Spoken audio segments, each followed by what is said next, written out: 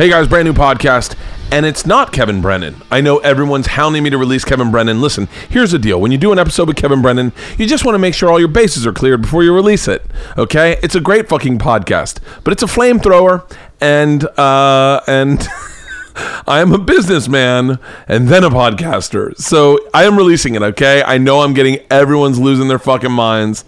It's a great episode. But just trust me. This one, you're going to love this podcast. I've been talking about this podcast. Kevin Brennan keeps tweeting, where the fuck is this episode? I'm like, it's coming.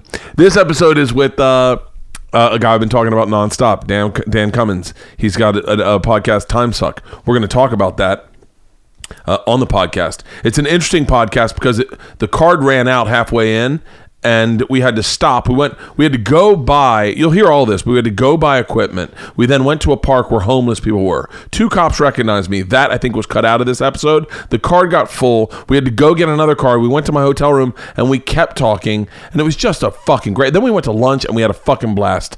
You're going to love this podcast. You're going to love this podcast. It's fun as fuck. Who is it? Dan Cummins. Oh, that's right. He's a comedian, and I'll say this. You're going to hear this in the podcast. He had kids around the same time I had kids. I should maybe definitely include this. He had kids around the same time I had kids.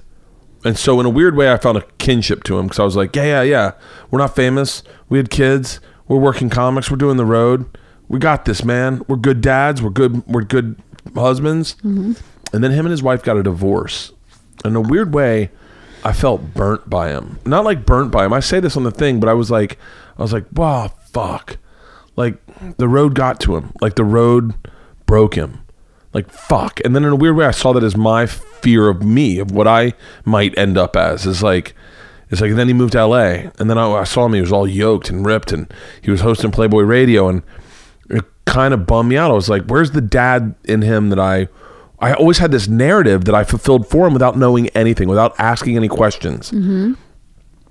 And he answers all those questions, and man, my narrative from him could not have been more wrong. Oh, right. That's cool. Couldn't have been more inaccurate. And in a weird way, and I think I say this to him, but I like apologize because I'm like, dude, I had it all fucking wrong. He was a great dad the whole time. He was a great guy the whole time. Mm. He was not even remotely in any stretch of your imaginations could you pit him as doing anything other than trying to make it all work. And it man, it just didn't work. It just didn't work. And I'll let Dan tell the rest of the story, but I've been a fan of his podcast. I've been talking about his podcast for a month now, probably.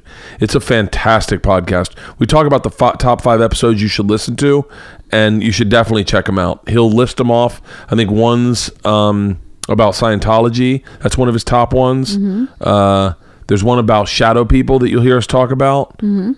And it's a phenomenal podcast. And he's killing it on the road because of his podcast. He did it his own way. We'll have this whole conversation. You're going to love it. It's really one of those times, like my buddy Dan Adler, who's produced Birth to Conqueror, is had just called me about something, a project maybe to work on like that day. And so I had Dan in my head, and as I did this podcast, I thought, this is the one Dan will text me about. These are like, he texted me this today. Shout out to Dan Adler.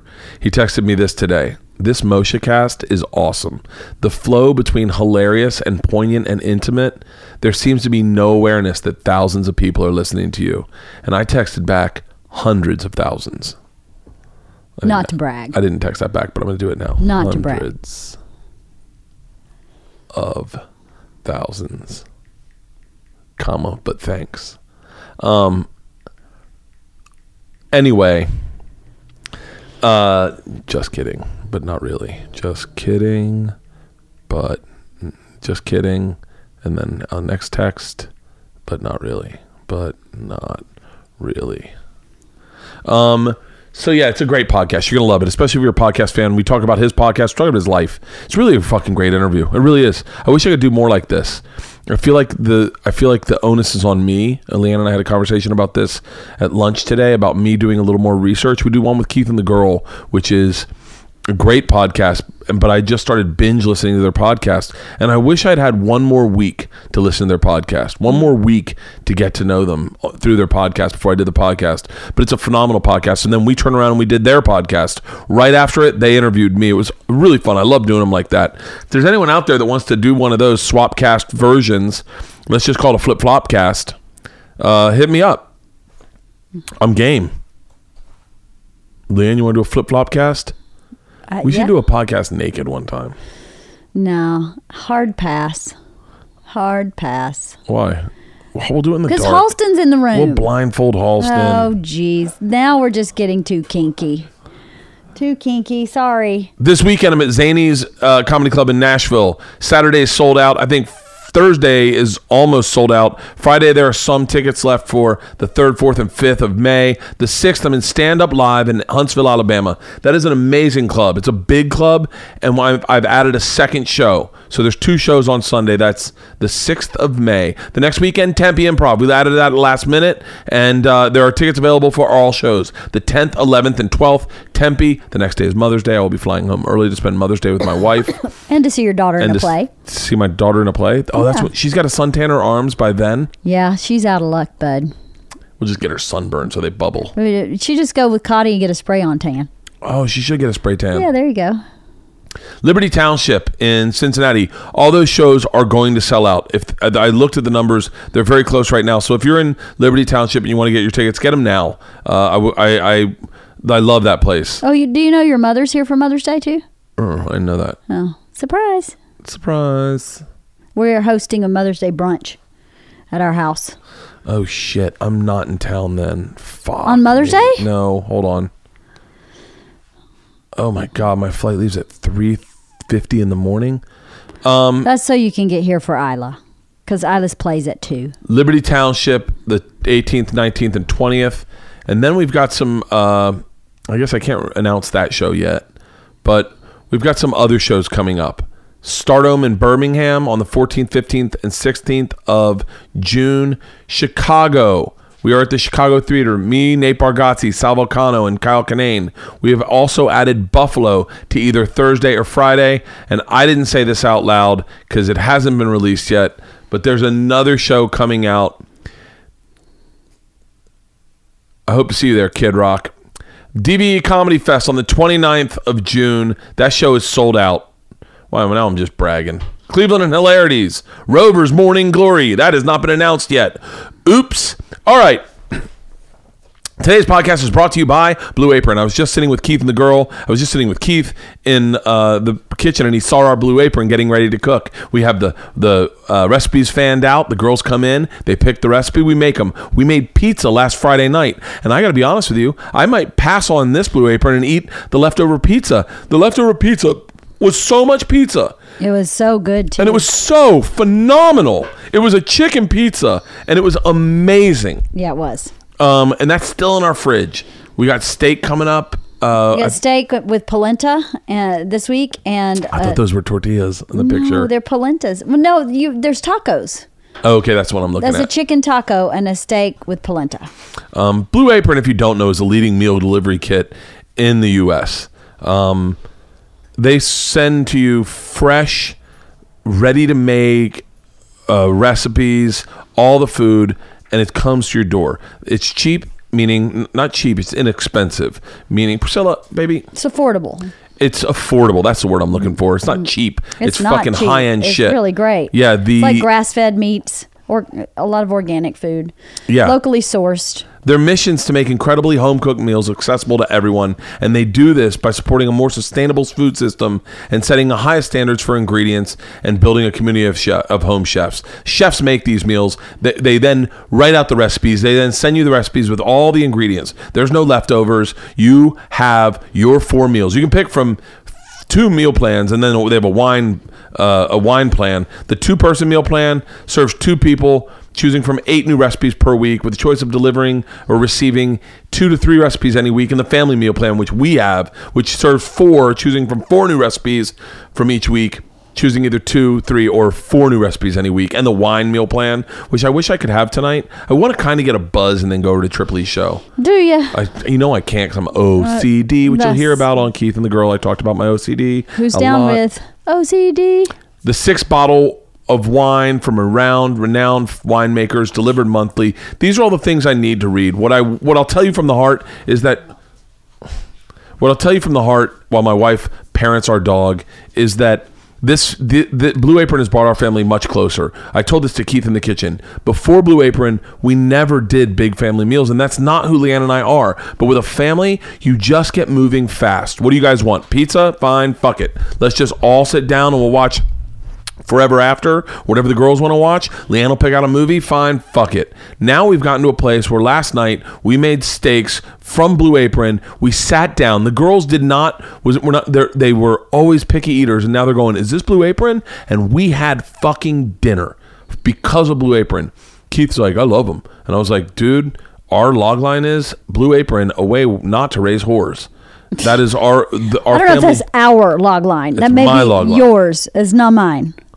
For 6 weeks from April 16th to May 21st, Blue Apron is teaming up with Airbnb to bring you the best home cooking from around the world. Each week, our menu will feature a recipe developed in collaboration with an Airbnb experienced host like Cece, a chef from Shanghai who makes incredible Kung Pao chicken, a beloved sticky, saucy mix of brown chicken and vegetables.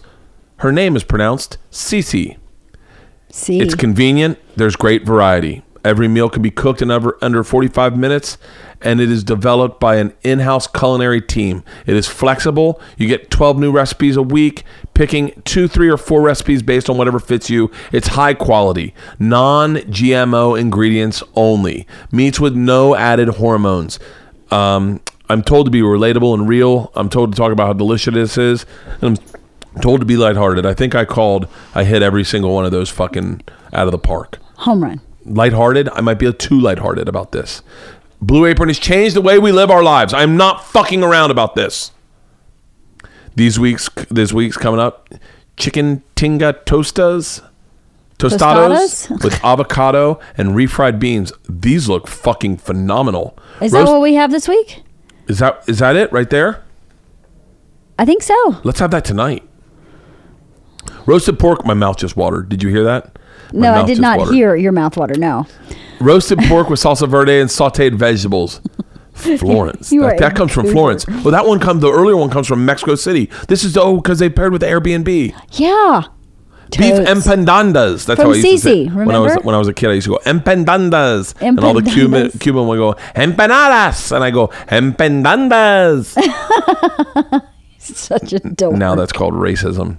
Beef empanadas with roasted sweet potatoes and creamy zucchini. If I could just that sounds go good. back to Forest Hills baseball and show these ladies that I'm making empanadas in my house. Empanadas? This one looks fucking next level. Dude, sign up for Blue Apron just because of this one. Slow roll it. Swallow all the saliva in your mouth. Beef and rice bowl with a soft-boiled egg and roasted broccolini. The egg's cracked over the beef. The beef's cut into 6 pieces. It's flayed out on top of the rice. And you see the broccoli on the side. You're getting creepy now. You're creepy. That's Tokyo. Kind of creepy. God, you're naked and you're eating it. Shut up. Now you're really creepy. All of a sudden the egg move on. You're making this read too long. Come on. So check out this week's menu and get your first 3 meals at blueapron.com/Bertcast. Check out this week's menu and get your first 3 meals for free at blueapron.com/Bertcast. Blue Apron. A better way to cook. Oh, look at us teaming up like a fucking home runner hitters.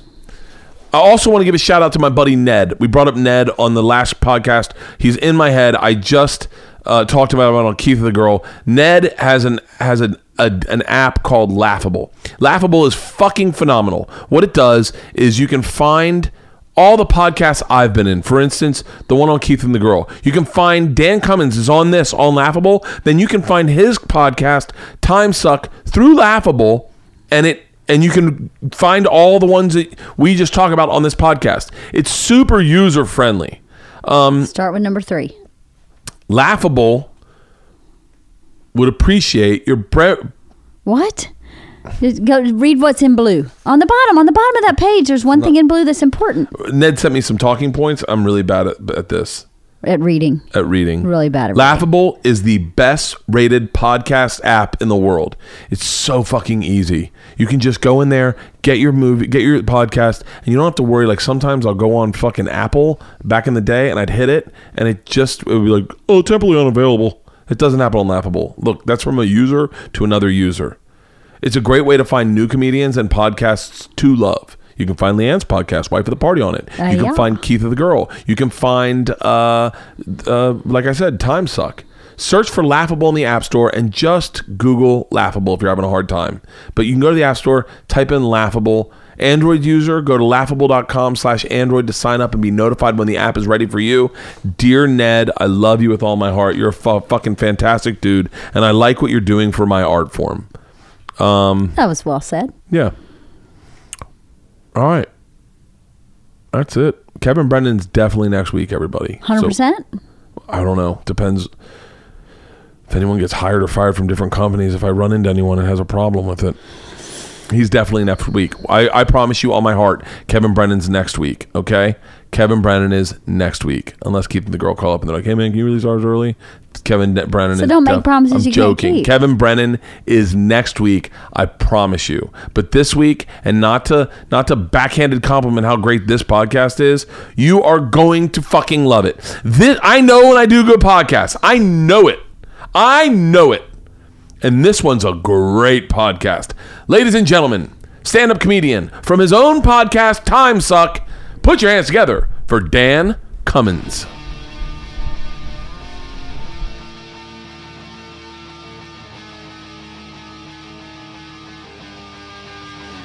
This is Overcast. Hello. I haven't done a podcast like this. Test. Yeah, it's perfect. Cool. I haven't done a podcast like this in so long. We're in the car. This has been a fucking adventure. I am with Dan Cummins. He showed up to the hotel. I just realized you're going to have to drive with the mic in your hand. Can you do that? I can do that. Yeah. He showed up to the hotel. I was still sleeping. And he was like, hey, I'm downstairs. Let's do, we were supposed to podcast today. And, oh, look at this. Look at this kid. He just got his first guitar. Oh, look at that. He's got a Martin. Case and everything. And so he's like, I'm downstairs. We're going to podcast. And my recorder is at the club. And so we got in the car. We drove to Guitar Center. I bought a new recorder and we're podcasting. I used to do all my podcasts like this, just on mics. And in a car? No, but that was the fun of it. Is like I missed that a little bit. Yeah, is the adventure of a podcast. Ari still does his like this. He'll do them on like hikes and stuff, right? Like yeah. And by the way, his audio sounds great. He was the one that really helped me to learn how to podcast. Yeah, I literally him and Segura, I would text and be like, Ari's like, you got to use Levelator. I was like, oh okay. But so we drove out to Guitar Center, 8 miles from my hotel. We grabbed a Zoom recorder. By the way, the conversation we had here would have been podcast fucking gold. Oh, man. It's because, shot our wad. It would have been podcast gold in 2009 because that's what the way you would have talked about things back then. Doing podcasts in 2009, you would tell everything. There were no secrets, and that's what made podcasts fascinating. It's like, I would just go on and just talk shit, ruin so many relationships. Yeah, as if no one would ever listen to it. And my wife's doing a podcast now, and she is doing it like that, where she's like talking shit about her mom, and I'm like, she's like, oh, she can't find this, and part of me is like, oh, honey, they find it. They fucking find it. Someone says, did you hear about the podcast where da-da-da-da-da, and you're like, oh, I know exactly what you're talking about. I learned that lesson early on where the very first Comedy Central thing I didn't change the name of this character. I made fun of my Aunt Ruth. Oh. And I meant to change the name, but then I didn't, and I forgot that I didn't. And the next family get-together, like her grandkids, my cousins were like, man, so you don't like grandma, huh? And but they were kind of like pissed about it. And then I had to like lay it off, like, oh, no, I was just joking around. It was just like a random name.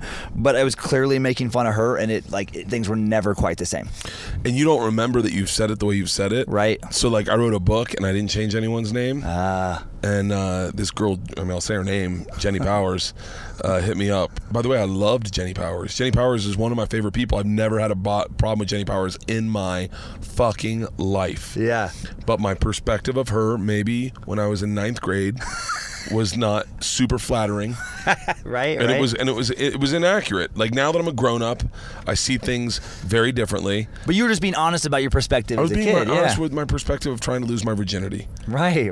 And at the time, and I don't think, at the time, I don't think she can deny this, but at the time, the rumor was, I won't say that what was in fact true, but Sure. the rumor was that she had sex with someone. Okay. And so, as a 9th grade boy who wants to lose his virginity, you're like, that's it. I'm gonna date her. By the way, she's beautiful. She's one of the hottest girls in the fucking that we knew. Yeah. But that was like, yeah, and she texted me on Facebook. She was like, no. I heard I got a shout out in your book, and immediately my heart dropped, and I was like, oh fuck, I'm certain that what I said about her wasn't like all the great shit that isn't printable worthy. Right. It's just I'm certain I wasn't like, hey, she married a guy from the Cubs. She has a great family. She's really seems like she's bouncing back from her divorce. Right. Like, all the great shit that you'd say about Jenny Powers, I did not share. I shared the one little excerpt, and I panicked, and I felt horrible. And then she was like, "Oh my God, I guess you called me a fucking slut or something." Oh. And I was like, that's not what I meant. I really felt horrible about it.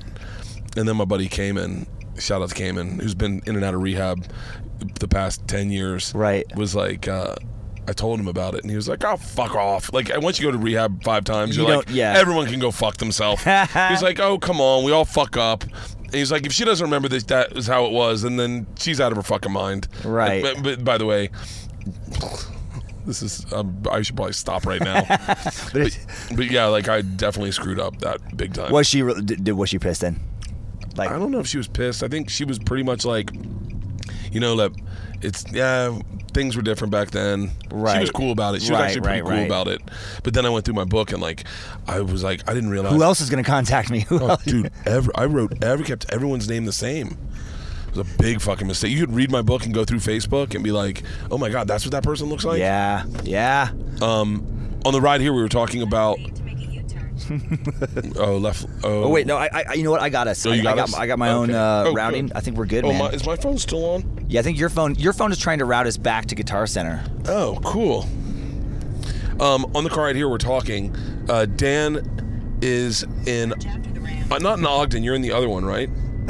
Yeah, I'm at the new one, Jordan Valley, which I think is just a suburb. It's like a shopping area. Yeah. I don't really know, actually. New club, sold out 4 shows. 3 out of 4. Last night, still not quite, but man, for me, 3 out of 4 is all tickets.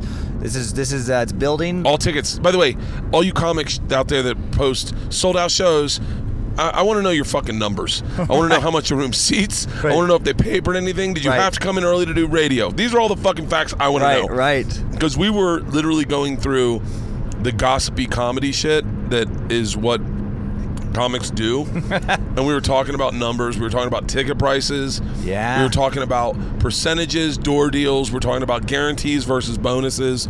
All this shit you could never share on a podcast, but would make every comic immediately subscribe and be like, oh my God, this is the greatest podcast I've ever fucking heard. Right. But you're killing it right now. It's been crazy, man. The last 6 months, and it just keeps like building. Where it's like, and again, speaking of like comics, knowing, you work a lot of like papered rooms for a long time. Or I did, where it's like, explain papered rooms to the person listening. Yeah, like it's they'll give away tickets at comedy clubs for their loyal people or whatever, or they'll just telemarket whatever, and they'll be like, hey man, we got a great deal. Come in, you get 2 drinks, but you get a free ticket. And those are always the worst audiences because they're not invested in the show. Yeah. They don't really care.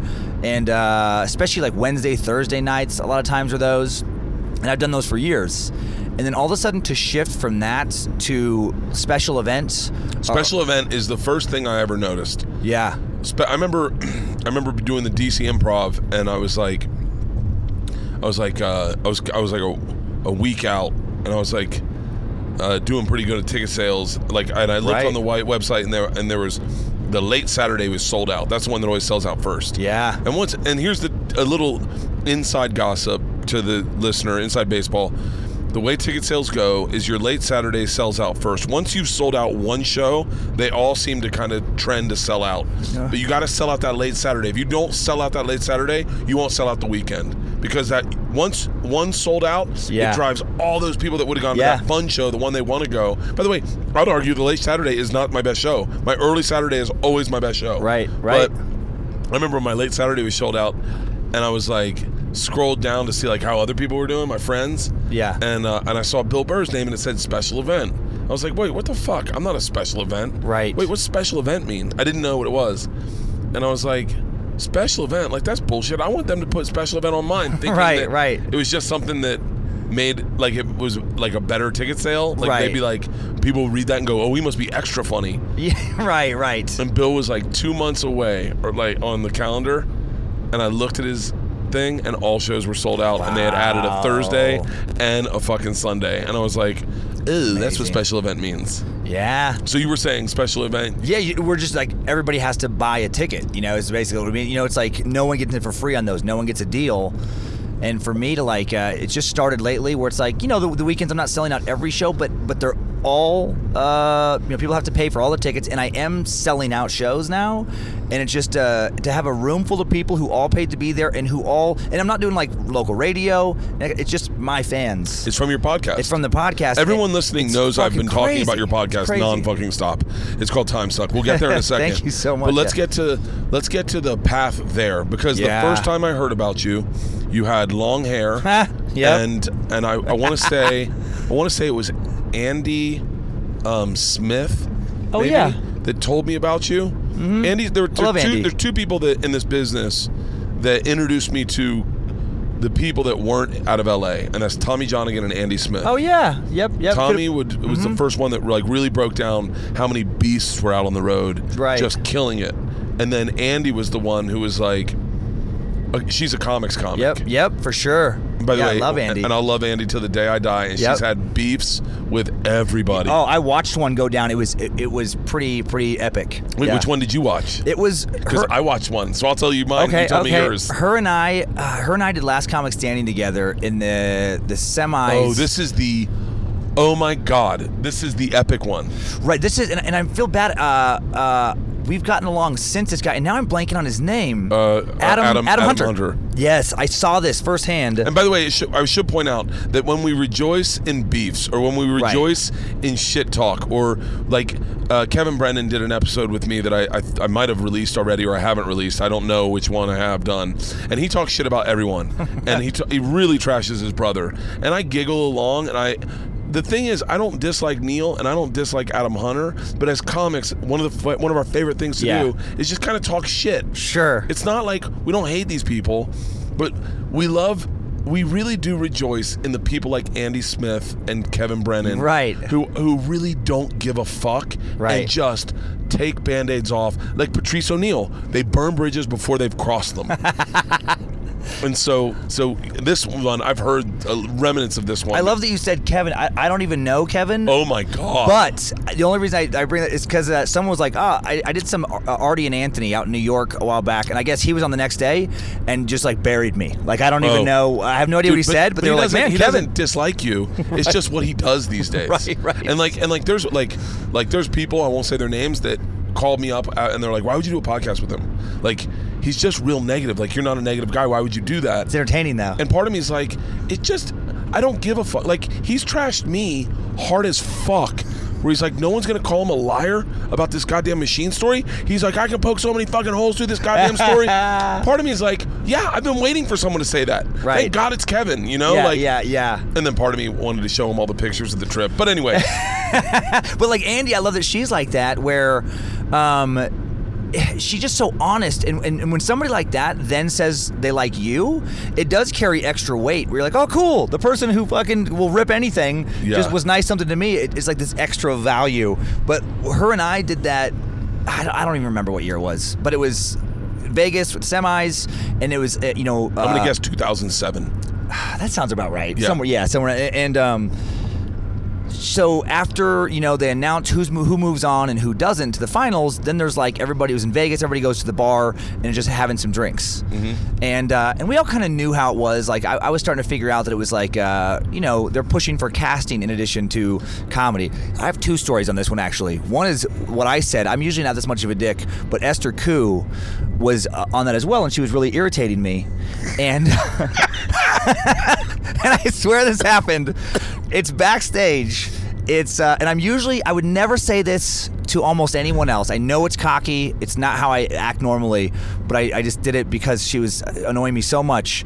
We're backstage, and I thought she would go on because she's cute and she fit the casting purposes. Yeah. And I forgot she did Last Comics. I remember watching her and being like, "Oh my god." Oh, dude. And I'm friends with Esther. I love Esther. Well, she's a fucking flamethrower. She just torched Asian men. Oh wow. And got attacked by the Asian community. That's hilarious. Yeah, keep going. Well, so we're back there, and they're about to announce. We're backstage. They're about to announce in front of the audience who moved on and who didn't.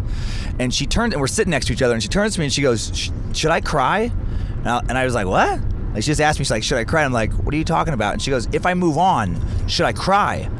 And I was like, What do you mean? Like, what do you? And she goes, "I just think it would be really endearing to the audience if I got like really emotional. I was so happy to move on that would be like, something people would like." And she goes, "You don't think about stuff like that?" And I go, "No." And then I go, I'm actually fucking funny."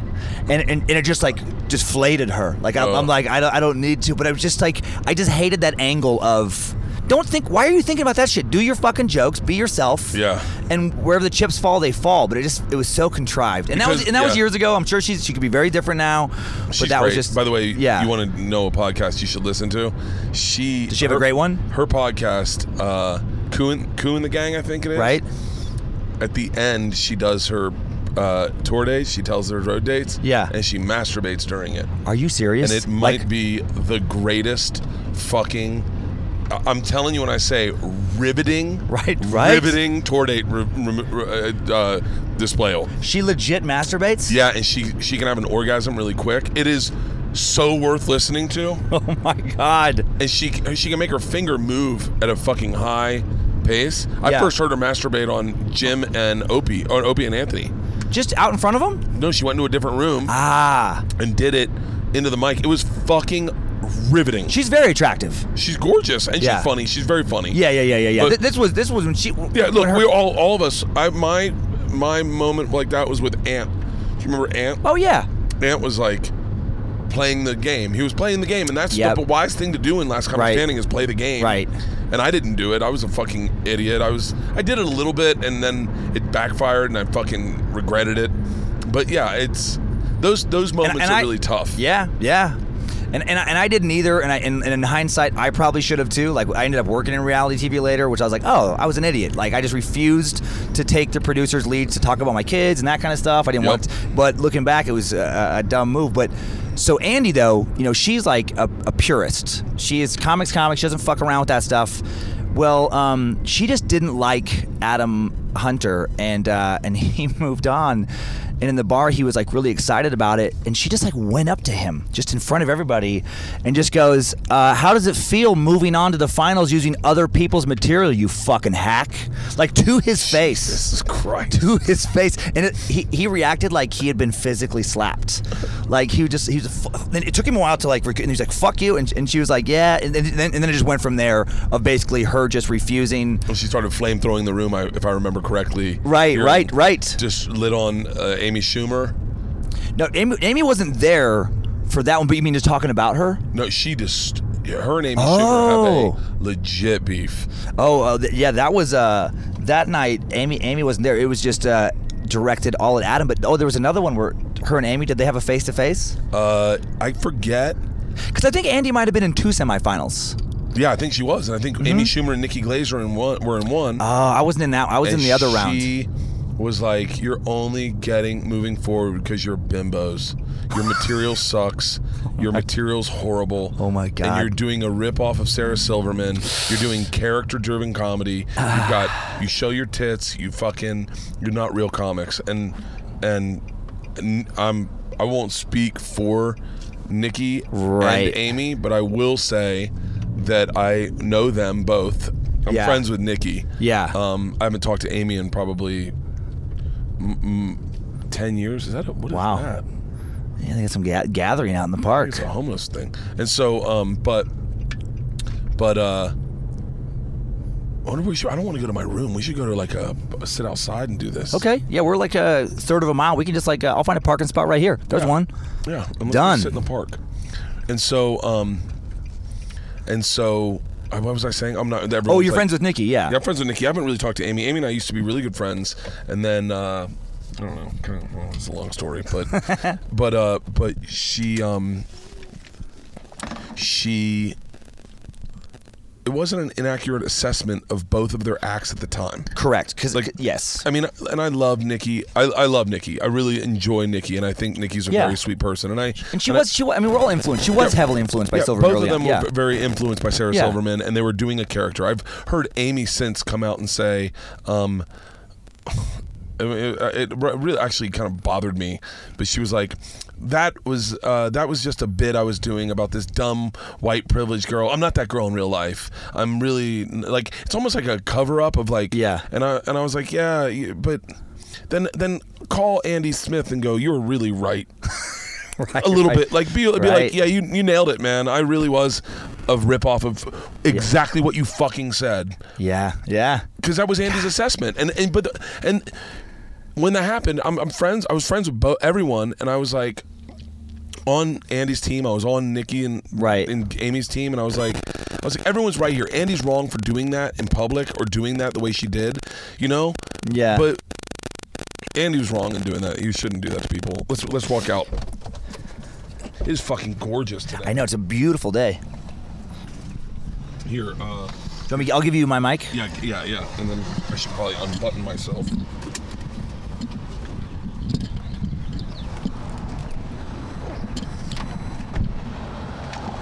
I gotta do more podcasts like this. Here, you grab the... Do you need to grab your soda or anything? No, I got it.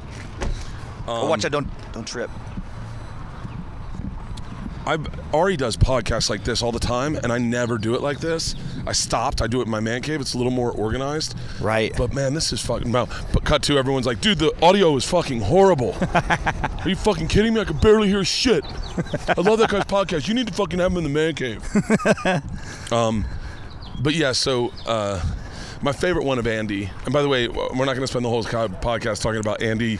I haven't talked about it forever, but I love it because I was always a huge fan of her comedy. I'm always rooting for her. She's a great comic. She's original. Yep. Like when you watch her, you're like, oh, this is a person doing their voice for sure at a young age. Where you're like, that's not super.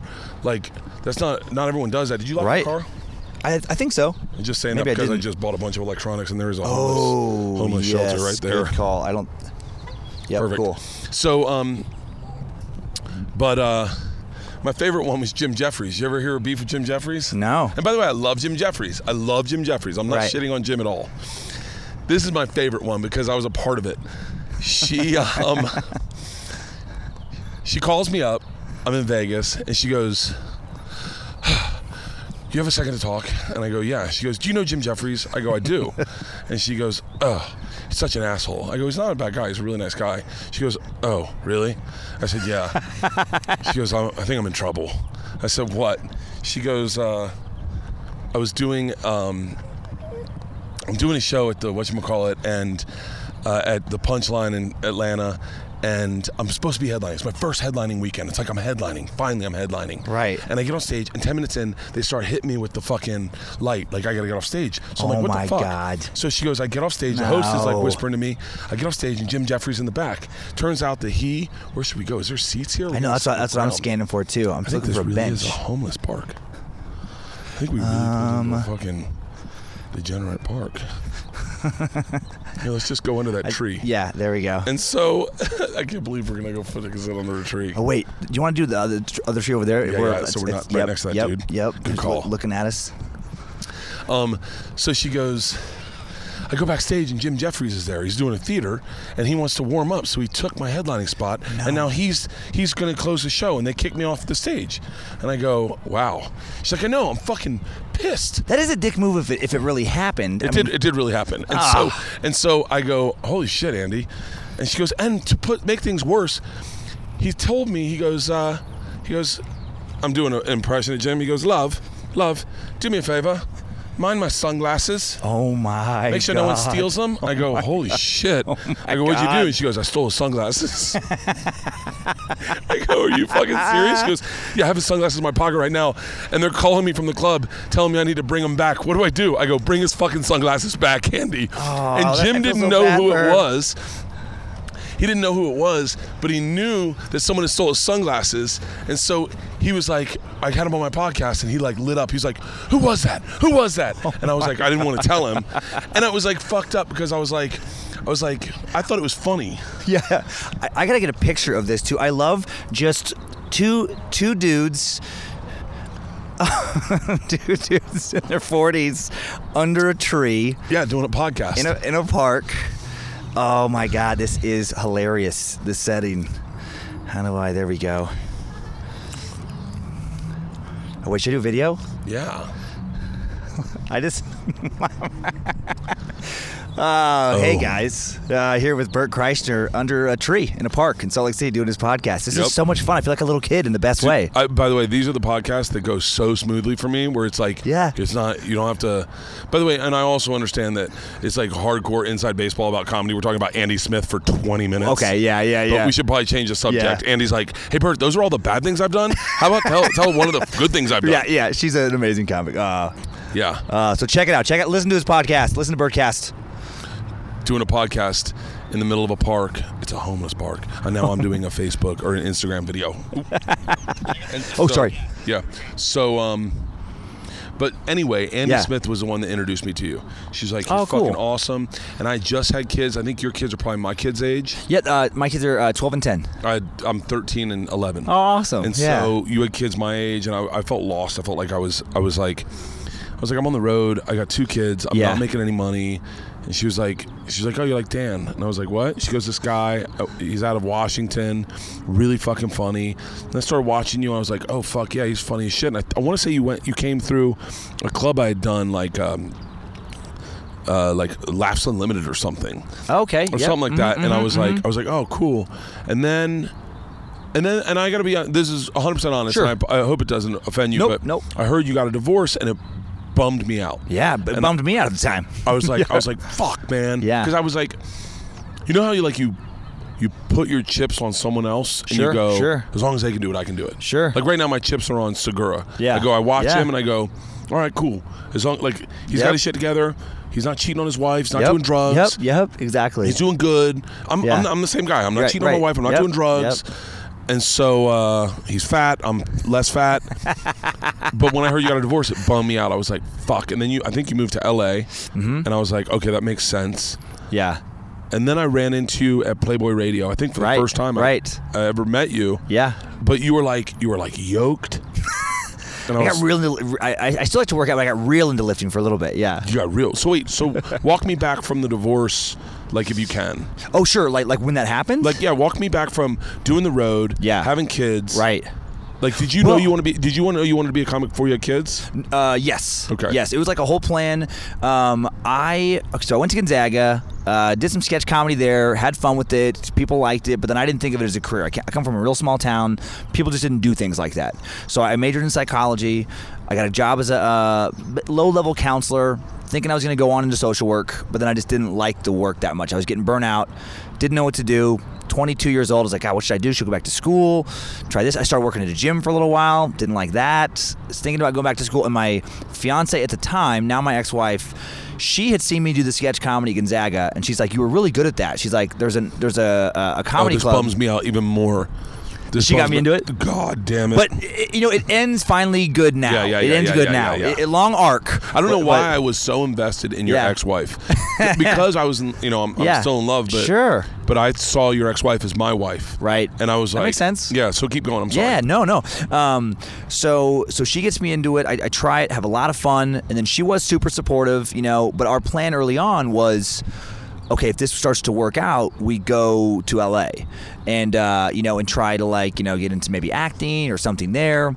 And so then it starts going a little better, get a few little TV spots, do the NACA colleges, start doing that. And she gets more into her corporate career. But we had kind of planned this thing of once it got to a certain point, we'd want to have kids, and then she would want to be home with the kids.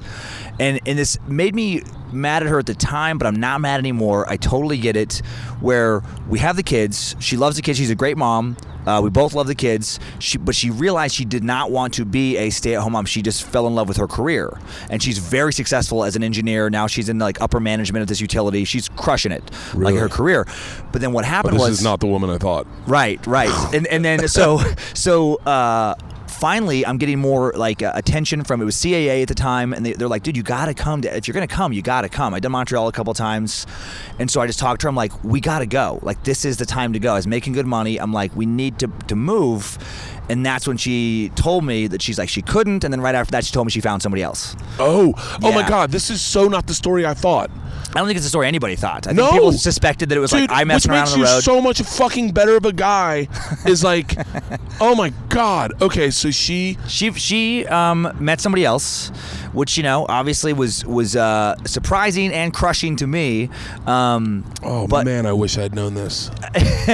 but I feel like it's and I didn't want to do the act about that kind of thing. Anyway, it's and I knew that people would suspect that it was more me, that it was the reason. Of course. But it's also the mother of your kids, and I will say, it's not like our marriage was perfect, and this isn't just going out of my way to defend her. I was not perfect either. She was not perfect, and we just grew apart. Yeah. We just weren't the same person. We get along very well now, and she's married to this guy, and this guy, I wanted to hate him. Obviously, we had words, we had a lot of things, but he's a great stepdad. Yeah. In the end, it's all come around. She married this dude, and he is right for her. It's one of those things. Trust me, I was drinking heavy for a couple years and very angry about all of this, and very much wanting to just filled with rage. But through time, we kept it away from the kids. She's always been a good mom, and then she always even was supportive of what I do and made things very easy with the kids, despite all that. Yeah. So I went to LA, had the kids come down. So all the this time. is 2000. This is 2010. Okay. Yeah. So that's when you moved down to LA. Mm-hmm. Yeah. Oh my God, man. So then, but my head is definitely messed up. So I didn't hang out in LA like I probably should, because I'm doing the road to make money to keep my kids going back and forth.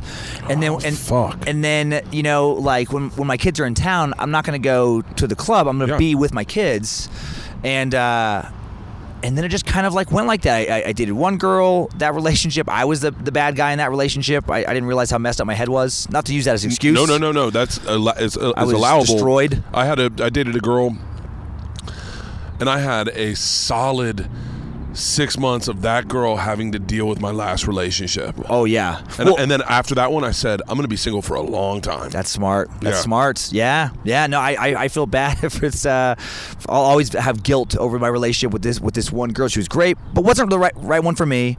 Move on, date somebody else. And then luckily I met my wife now, Lindsay, at a Nickelodeon shoot of all things. Remember that Mom's Night Out comedy they were trying? Do you remember hearing about that? Yeah, I do. Oh, yeah, I actually do. It's a weird, they wanted, it's hilarious looking back. They wanted, initially, it was a casting call only for female comics with kids, and then they basically ran out.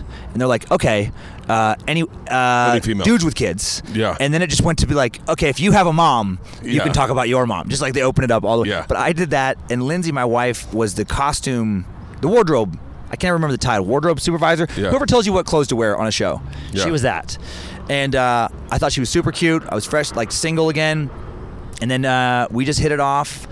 It was amazing. I introduced her to my kids a while later, and my kids fell in love with her as much as I did. It was just beautiful. Yeah. And then she worked in production. She worked on Supergirl and a whole bunch of shows.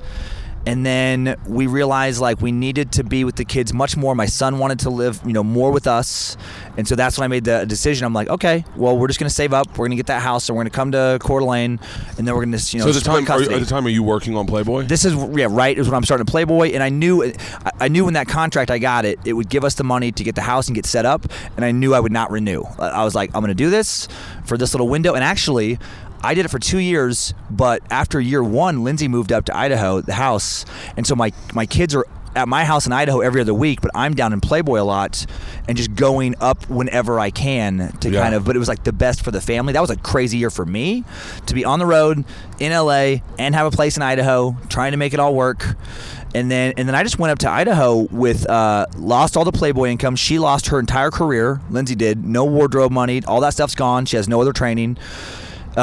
She doesn't work at first. I'm just working the road again. And that was a crazy time where it's like I did it for the kids and I would never regret that no matter how things worked out. Yeah. But I was scared shitless. I was like, 39, go up there. I've always had the rep in clubs of being like, I would like to think a comic that club owners like, oh man, he's really funny. Newer comics like, oh, you should check this guy out. But in my head, I'm like, do you want to fucking check me out? I'm like, my career is not admirable. I'm like, dude, my advice to new comics for a couple years was like, get the fuck away from this business.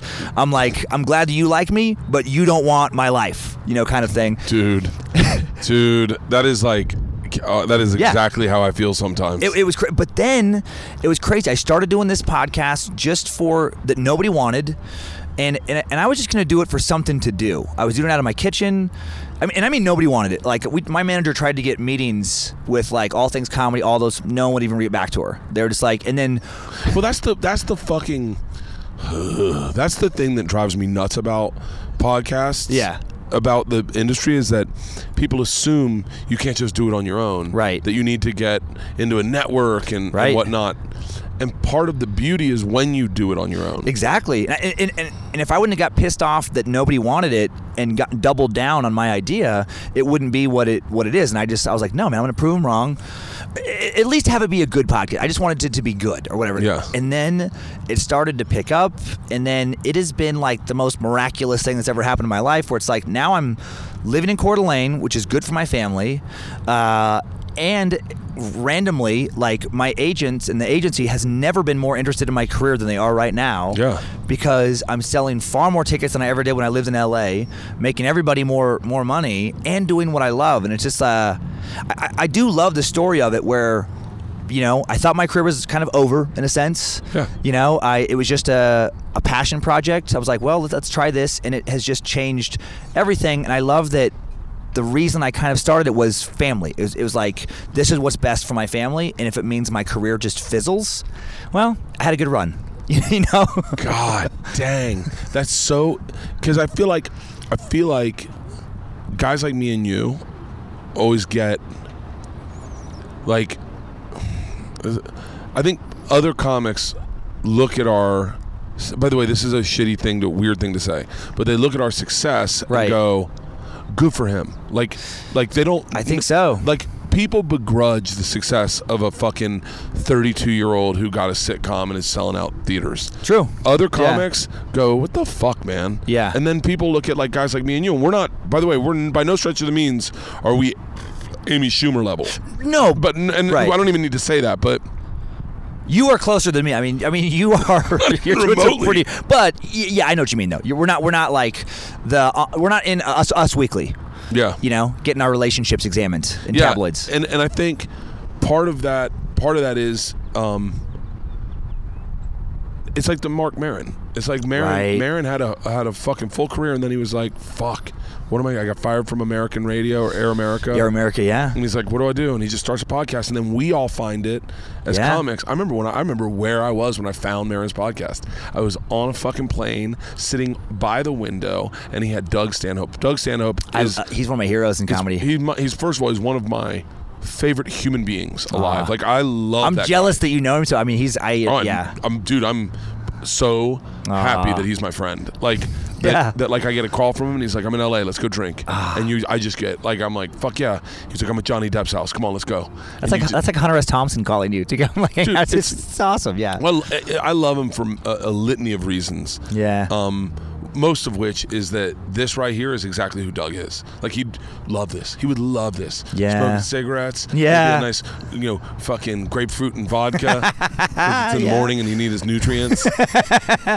But he's I love that fucking guy. But he's a same one. No one ever. Everyone loves his success because they go, he did it his way. Right.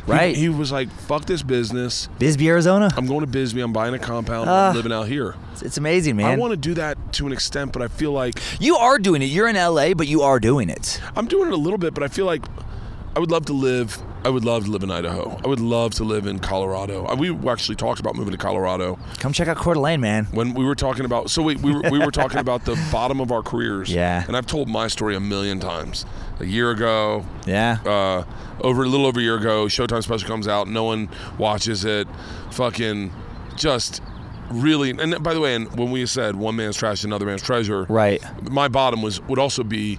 It was not the bottom. It wasn't like a real bad bottom, but it Sure. was just like lost. I didn't know what I was going to do. Yeah. And that moment, I was like, I knew I could pay for our family Sure. on the road. Sure. My wife said a really fucking prophetic thing one time. When we bought our house, I was freaked out, and I was like, I don't know, like, what if we can't afford this? Right. And she goes, honey, if we can't afford this, then that means we don't live in LA. Because we're not going to just live in apartments. Right. This is where life is moving. Right. And she goes, this is what the mortgage is. That's what apartments are going to be. If we can't afford this, we can't live in LA. And I was like, almost like took a weight off my shoulders. But I was like, oh, fuck yeah. All right, fuck it. This is what it is. Yep. You know? Yeah. What was that? Was the bottom of yours? You know, very similar to what you're saying, but it compounded with that, the divorce I talked about. But like, it was, I just wanted. I was very naive. I thought if you got like an hour special, that would just make your career. We were all naive. I was very naive. Yeah. Dude, yeah. remember the naivety of going, if I could just get a manager. Right. Yes. Yes. they were just gonna knock on the president of show business door and be like, hey, he's in now. Let him in. Let him into the circle. He's managed. I'm managing him. I had a conversation with a friend who has a friend who fired their manager. Right. Very big comic, fired their manager, and they were like, and then they said to their friend, this is getting confusing. I can't say names, but one of my friends knows someone who fired their manager. Yeah. And I was getting ready to go on a hike, and I was like, whoa, why would they do that?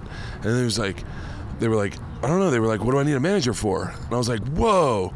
And then the person was like, what do we need managers for? I was like, I don't know. I was like, yeah, wait, what do we need managers for? But it's so ingrained into youth that you need a manager. And there are a litany of things. Like, my managers are I get a phone call every day. Yeah. Everything's organized for me. That's the biggest thing. Right. And projects don't sit on back burners because they kind of are like, come on, let's go. Remember? Yeah. We got a Friday, I get an email. These are all the things we need to do this week. Yep. So there's a ton of things. But if you're not a fucking high-functioning alcoholic, you probably don't need a manager. I know, but there is that thing where and mine's great. She was at my wedding. She's like, well, one of my best friends. But I did have that moment here and there. I'm like, wait, what? I don't want to be a dick, but what do you do? Like, but then you do realize, okay, yes, there's a lot of organizational things. They're promoting you. There's different things. I wouldn't have got my Netflix special without my manager. Yeah, they do a lot. Being a fucking bull. Yep. And I know that. Like, I know that it wasn't like I wasn't like this. I mean, I don't know. I'm not gonna fucking discount myself. That's my therapist says not to do that. But yeah. So you're but my bottom was like you're saying you're naive. You thought he'd get an hour special. I thought like, okay, I had a nice run with Comedy Central for like 3 years where I did like Live at Gotham. They liked me. Very next year, half hour. That went well in their little voting top half hour system. So I was like, cool. They gave me an hour. And then the hour was well reviewed. It made some like top 10 lists for the year. So I'm like, oh, cool. And then it goes on Comedy Central, and then nothing. I'll never forget. I was at Dr. Grin's in Grand Rapids the weekend after it aired. By the way, fuck Dr. Grin's. They've never once offered me. Like, what? I know. I like every time I'm like, I want to come to Grand Rapids, and Dr. Grin's has always shined me. But for no reason other than they just like they're. I know that they know I could sell tickets. Sure. They just are always like, meh. And I'm always like, because the Free Beer and Hot Rings guys are my buddies. Yeah. And I love doing that show. The last time I was in fucking Grand Rapids, I did like a 1,500 seat theater. I can't believe you haven't done Gilda's Laugh Fest. I did. I've done it twice. But Dr. Grin's never. I was always like, yo, I say this on the air. Yo, hit me up. I want to do Dr. Grin's, and they're always like, eh. But I mean, yeah. But I'm sorry. You were Dr. Grin's. No. So I went there like after this special airs, and it was one of the most depressing work weekends of my life because nobody else showed up. It was like a third full rooms. I remember Jimmy Dore had a special around that same time, and I remember seeing him at Comedy and Magic a little while after that, and I was just so down, and I was like. Because I was like, I don't know what to do now. I'm like, that was my plan, was to get there, and I thought that would lead to more things, and it's like nobody fucking cared. And I was like recently divorced, so I felt bad about that. I mean, you know, I'm not like a suicidal person, but I remember thinking like at least the thoughts are like, I get it. Yeah. I get why people throw themselves off a roof now. Yeah. You know, it's like this is not what I was hoping for at all on any level. Yeah, I am not suicidal in the slightest. Yeah. But I had a buddy who killed himself, and I tried to wrap my head around why you would do that. And at my lowest, Yeah. mine was at Oxnard Comedy Club. Yep. By the way, this is my lowest and my highest on the same weekend. Weird. Oxnard Comedy Club. My buddy killed himself in the summer, I think. Yeah. And I remember thinking, oh, I get it. I was like, it's a sense of control and certainty. Yes. Like, oh, you get to make the fucking call. Right. Like, dude, you don't have to wait and find out if you ever get cancer. You know you're gonna kill yourself. Right. You don't Right. have to worry about cancer anymore. Right. Why do I have to worry about cancer? I'm killing myself. Right. And mine was in Oxnard, and same thing. Our special. Yep. I thought I was really proud of it. Yeah.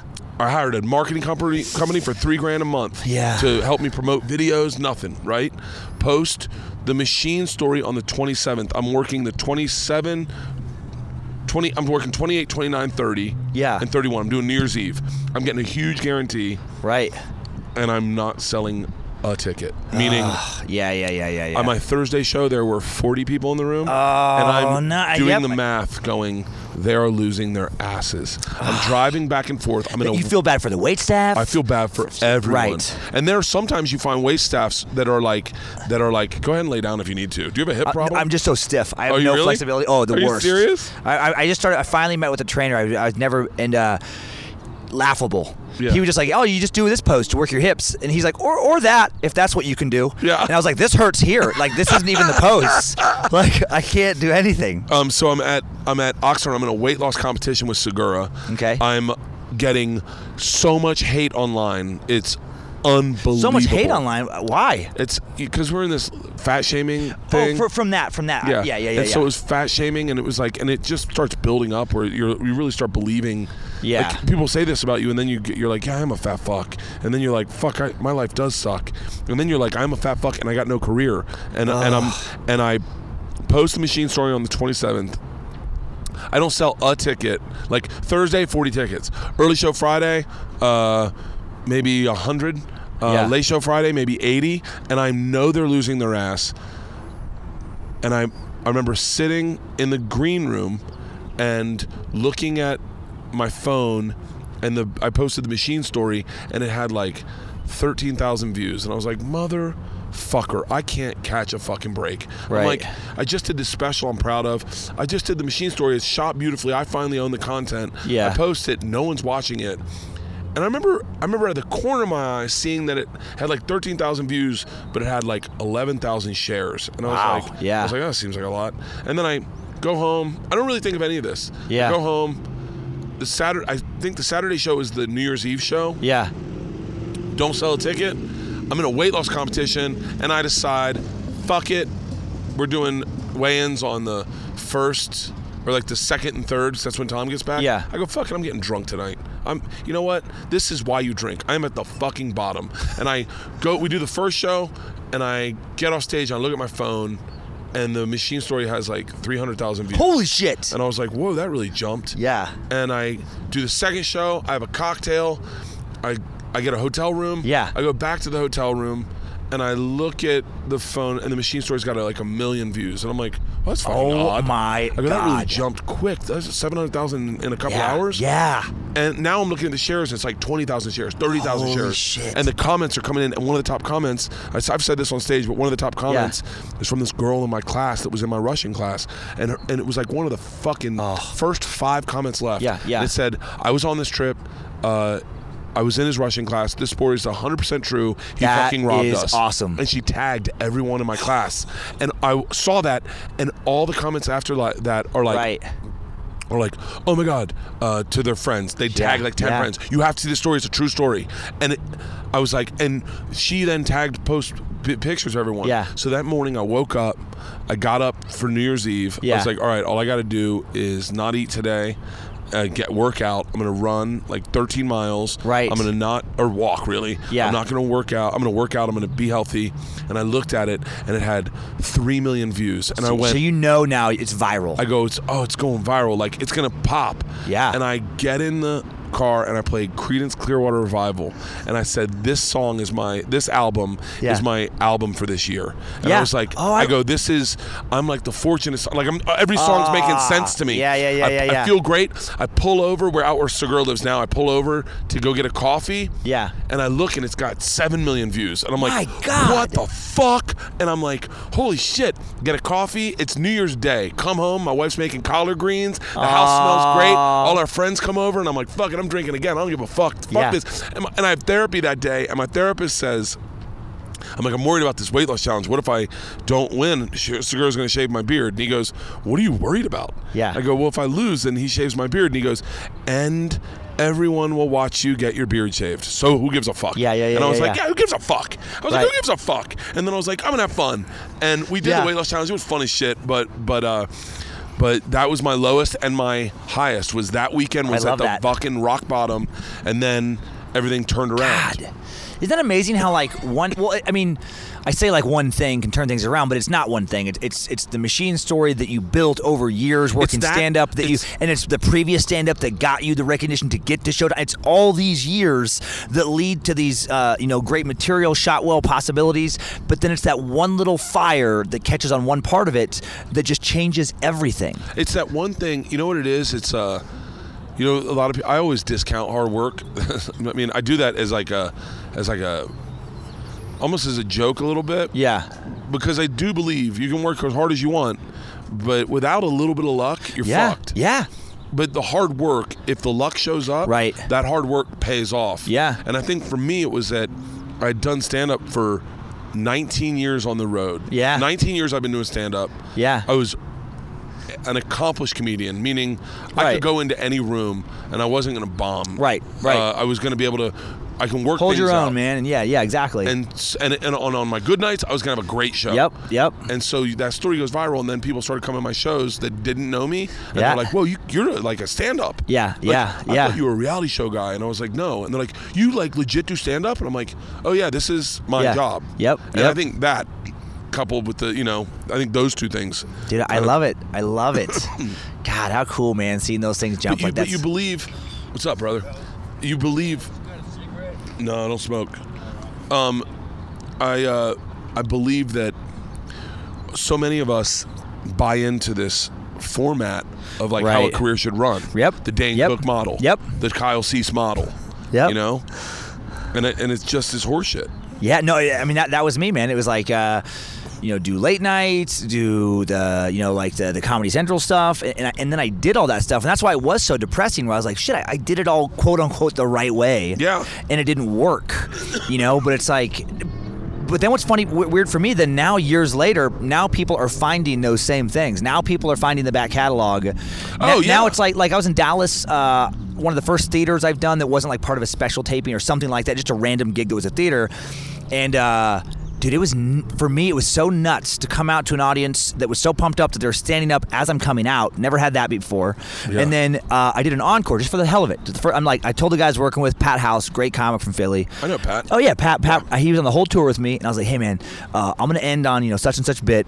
I'm gonna go off, and because I would do this for Brian Regan when I would open up for him. I would do his encore. I'm like, let's do it the same way.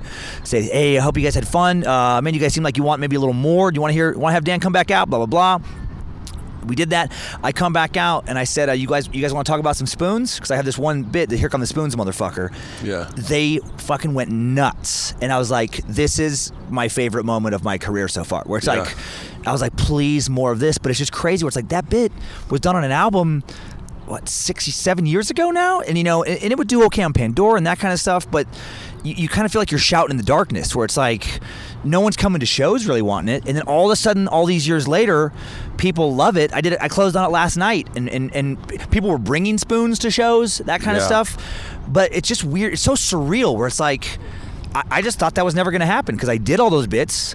And then you move on from that material, you go to the next thing, and you just kind of think like, well, that was fun. People liked it at the time, but then now that stuff's coming back thanks to the web and thanks to the new kind of way we can do things. Yeah. And now with the podcast, just having being able to do a podcast from wherever and have that reach new people. And now I'm having people who last night, a bunch of people were like, we never watched your stand up. Like, they like the podcast, and then they come out and then they're like, holy shit, that was a lot of fun. Yeah. Because they don't realize, like, I've been doing this for 18 years, kind of thing. And they're like, oh, wow, this is, we didn't really know this kind of part of you, The same thing happened to me. People heard me on Rogan and thought I was a Travel Channel host. Right. And people sound me on Travel Channel and were like, oh, you ride roller coasters. Right. And then they come out to see your stand-up and they're like, dude, you're, like they say to you, you're funny. Right. Yeah, thank you. Yep. I thought so too, but they're kind of surprised because they thought you were funny, TV host funny. Yeah. But now they're like, oh, this dude's a beast on stage. Yeah. Because they don't understand you've been doing it for 2 decades. What was the? How did you come up with Time Suck? Time Suck was, I tried a couple podcasts before. And by the way, I have to say, I'm so glad you didn't go defer to the natural instinct to just get a radio job in like your hometown. Oh yeah. Because I know that is, especially having this conversation of follow the path, do what everyone else is doing. That was an option. I had that thought, after Playboy. I was like, well, I got a little bit, I had done a Sirius XM show years before too, and I'm like, okay, I probably have enough of a resume where I could get something.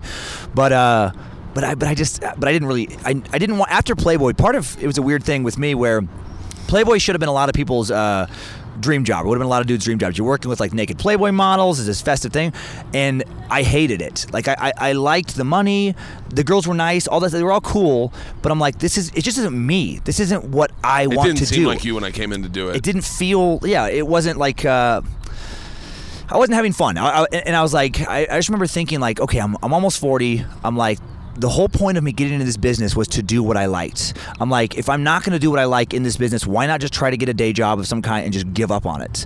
So I'm going forward, I'm just going to do what I like. And I started turning down reality show projects. I worked as a consultant producer of like Todd Hurwitz and a lot of guys on all these projects. And then I just started turning down their offers. And it was not like crazy money, but good money that I could have used. And I was like, no, that's just going to lead to more of that. It was scary, but I started saying no, and I'm like, I'm going to focus on this little podcast, see what happens, and it started to grow. And the idea came from, I had tried to do podcasts that my manager or agent had told me to before, like you're a great interviewer, like they wanted me to be like an interview style podcast, and I was like, I don't know if that's. But this is how bad of an interviewer I am. I thought you were just complimenting me, and I was like, I am. No, I was complimenting you. No, keep going. I was complimenting. No, no, but you're passionate, you're involved, you're like, but I know enough about myself to know that I wouldn't be that good, and I was like, I have, these weird interests, and that would be fun, but nobody thought it was really a good idea. And I'm like, well, fuck it. I'm like, if it doesn't work, it's just another project that didn't work. Oh, well. Yeah. And but I'm like, what am I already doing? And I was procrastinating when I was supposed to be writing a treatment for this or working on a show. I would write for a few minutes, and then I'd be like, hey, whatever happened to so-and-so? And I would Google him, and I'm like, it could be like O.J. Simpson. And then I'm suddenly reading his stats, and then his stats lead to Bo Jackson's stats. And then Bo Jackson leads to whatever happened to Bo Jackson. And then like that could lead to some injury. And I'm like, well, how do you get that kind of injury? And I'm in these weird wormholes, and like an hour has gone by. And I'm like, well, I just like learning about random shit. I'm like, what if that could be the podcast? It's fucking great. And nobody thought it was a good idea, though. Initially, they're like, I don't know, man. You by yourself, just talking about this. And then I started to once I started doing it, CBS networks, they wanted to do it originally. They heard the pilot, and they literally just, that was a low moment too. They just dropped it. Like, they dropped a free podcast. And I was like, you motherfuckers. So then I just started doing it myself, and immediately started getting emails of like, hey man, you should look into this, or oh, that was really cool, I didn't know about that angle on this, oh, that was really fun.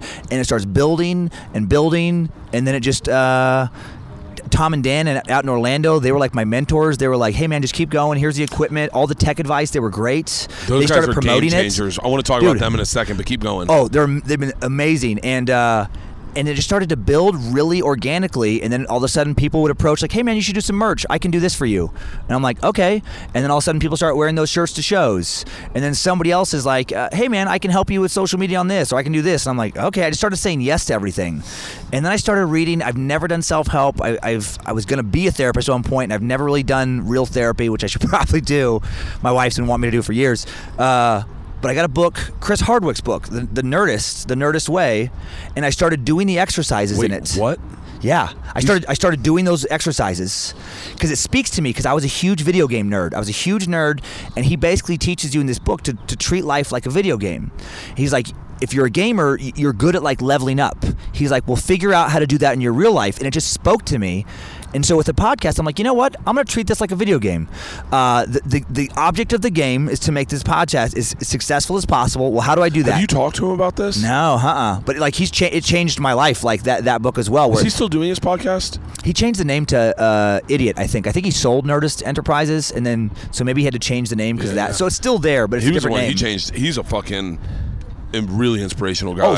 I've known him for a very long time. Not like buddies or anything. Sure. But I've known him for a very long time. Yeah. And the last time I hung out with him, I'm just being real. He kind of alienated me a tad bit. Oh no! When I was doing my book, and he kind of looked down on me and was like talked down to me. Oh no! And I was like, but he was doing so well. I think I might have reacted weird to something he said.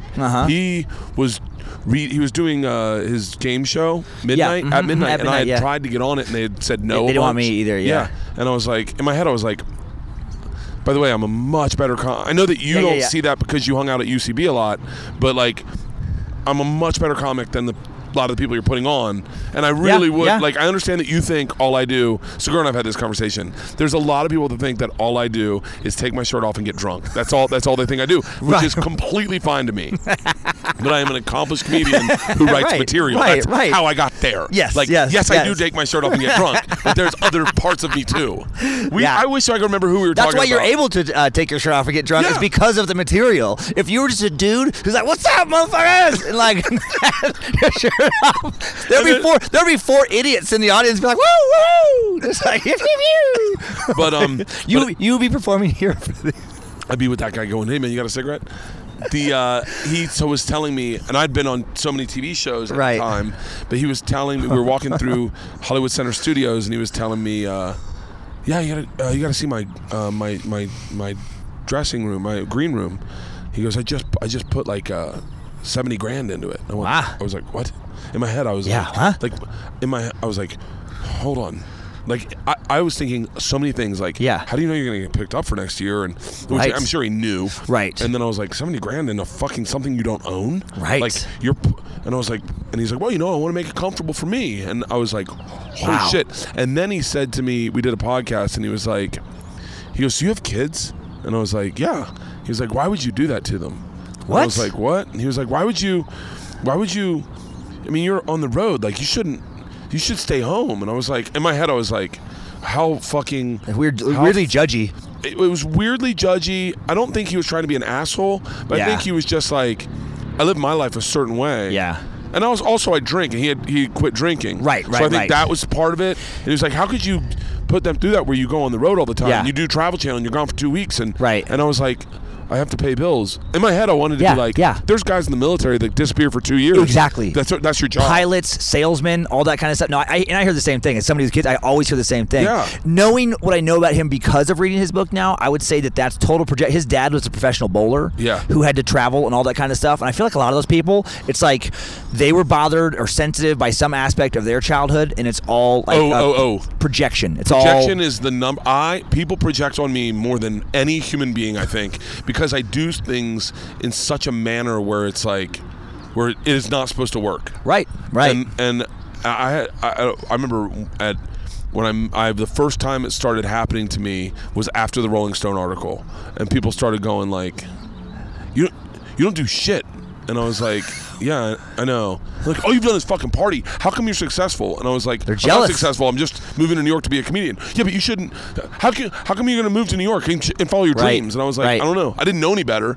But to this day, I have people project on me like fucking Oh no. Well, but it's like that kind of stuff. Like when we do this kind of, I've had like. I was talking to people just don't. I think a lot of people, they had their dreams when they were young, and they just felt like, well, you got to be responsible, quote unquote, and you have to like do this and be, their version of a grown up, and that's their excuse for giving up on their dreams and doing that. And then when they see somebody who didn't just say, no, I'm not going to give up on stuff, I'm actually going to pursue it, and then it works, they're incredibly jealous and like bitter about it. Oh, when I did the weight loss challenge with Segura, there were people going, yeah, but you did it the wrong way, and I was like, what? Yeah. And they're like, when you dieted the wrong way. And I was like, they're like, he did it the right way. Right. Which is accurate. Yeah. It is accurate. I just ate Xanax and Ambien, and like if I was hungry, I'd take Ambien and go to sleep. Right. And I would get on the treadmill and I just walk 13 miles. I just walk for all day, and I wouldn't eat. I dropped below 1,000 calories a day. Yeah.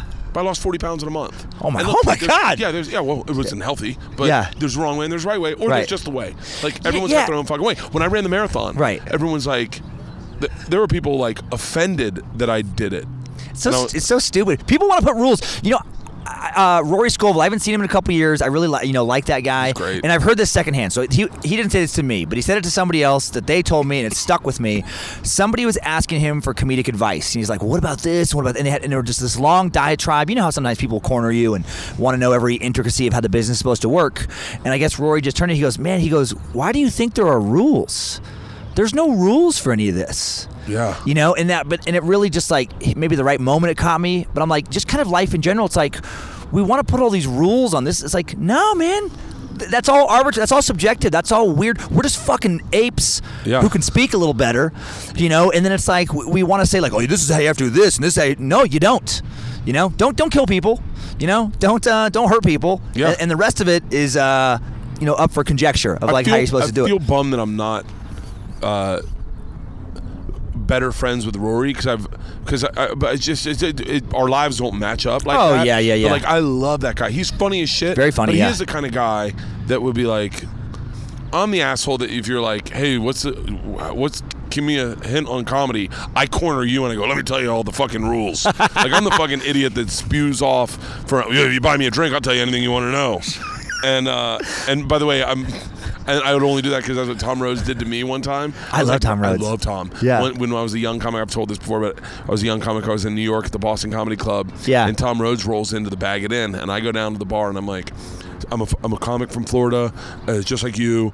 I think you're fucking amazing. If you can give me any insights. And Tom just looks at me and he goes, you start buying me drinks, I'll tell you whatever you want to know. I was like, all right. Put my dad's credit card down. That I was like, is Patrick, awesome. whatever he fucking wants. That's and awesome. Talked to him all night long. Became friends with him. But don't you feel like it's just like the basic stuff is like, be nice, work really hard, have a plan. That's what I tell guys. That's the one thing I do. I'm like, it can be any plan, but have a plan. Yeah. Don't just like think that like you'll write a couple of jokes and then do them around your fucking Jacksonville, Florida, and everything will happen. It's like, no, man. I like what Chris Hardwick said. It was like, level up. Yeah, and it was very practical stuff. He has you do all these exercises where it's like write out your fears, and it is weird seeing him on paper. He's like, what's the worst that could happen? And I would write out this stuff like, I'll make no money. My wife will leave me because I'm a deadbeat. My kids won't respect me because it's like, yeah. And then you start seeing how ridiculous it is when you put it on paper. You're like, okay, if comedy doesn't work out, it's not like I'm gonna be like, well, fuck everything, and just curl up in a ball and just with a bottle of Mad Dog, and just be like, I don't even care. Yeah. No, man. It's like I would see it and I'm like, okay, that is a little silly. And then he'd have you like write down your goals of where you want to be and like have little steps. And a lot of it for me is just like, for Time Suck, it's just a constant challenge of like, how good can I make it this month? How much better can I make the episodes? How much more passionate can I be about the subjects? How much fun can I have doing these? What are your top 5 episodes? Oh man, Scientology was a big one. That's an early one that really I've always been fascinated. So that was really cool to learn about that. I'll be checking that one out on the flight. I have not heard that one. Yeah, that was. Is your whole catalog available online? Oh yeah, mm-hmm. Okay. Yeah, just everything's mine up there. wasn't for a while, and then I. Oh, okay. Now Libsyn made it so that only like the last 100 or 20 were available. Oh, okay. Oh, and then weird. I opened them all up. Yeah. So that they're all there. Yeah, I like that. I like people being able to, and I have enough weird references where some people want to go so they can understand the characters a little bit that show up. Yeah. But that one, I do like cult stuff. Branch Davidian. That was. I got. David Koresh. I think I want to say I listened to that one, and then I got into a spiral of Ruby Ridge. Oh yeah, that's very near me. I live within like an hour of Ruby Ridge. Have you done one on Ruby Ridge? No, but it's on the list. It's on the list. I know the story, Ridge. Randy Weaver and all that, Yeah. and I'm familiar with various aspects of that story. But one that really got me was shadow people. That one still scares me. I do the scary ones every once in a while, and I tell myself that I'm not a person who believes in that kind of stuff. What was shadow people? Oh, that one fucking creeps the shit out. I got goosebumps now. I don't know why it creeps me out so bad. It's these people believe. God, I feel like a weird. Now I feel like a little kid, like getting all scared.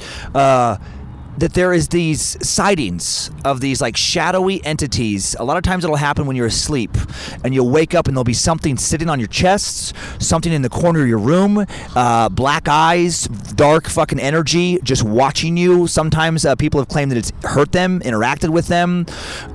So there's consistent viewings around the world of one that has this hat, like this red hat, certain color kind of eyes. People will see the same one, and they think it's basically some kind of demonic.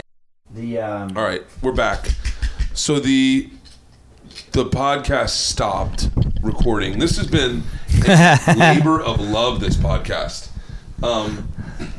But it's fun in like an adventure way, where it's just like we had a mission where a podcast had to be recorded, and then the world was like, no. You're gonna miss this. You're gonna have this, but it's like.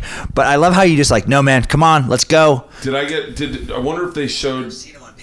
He's like, what's the worst? I wonder if the part where. What's the very end? Because we're talking about the shadow people.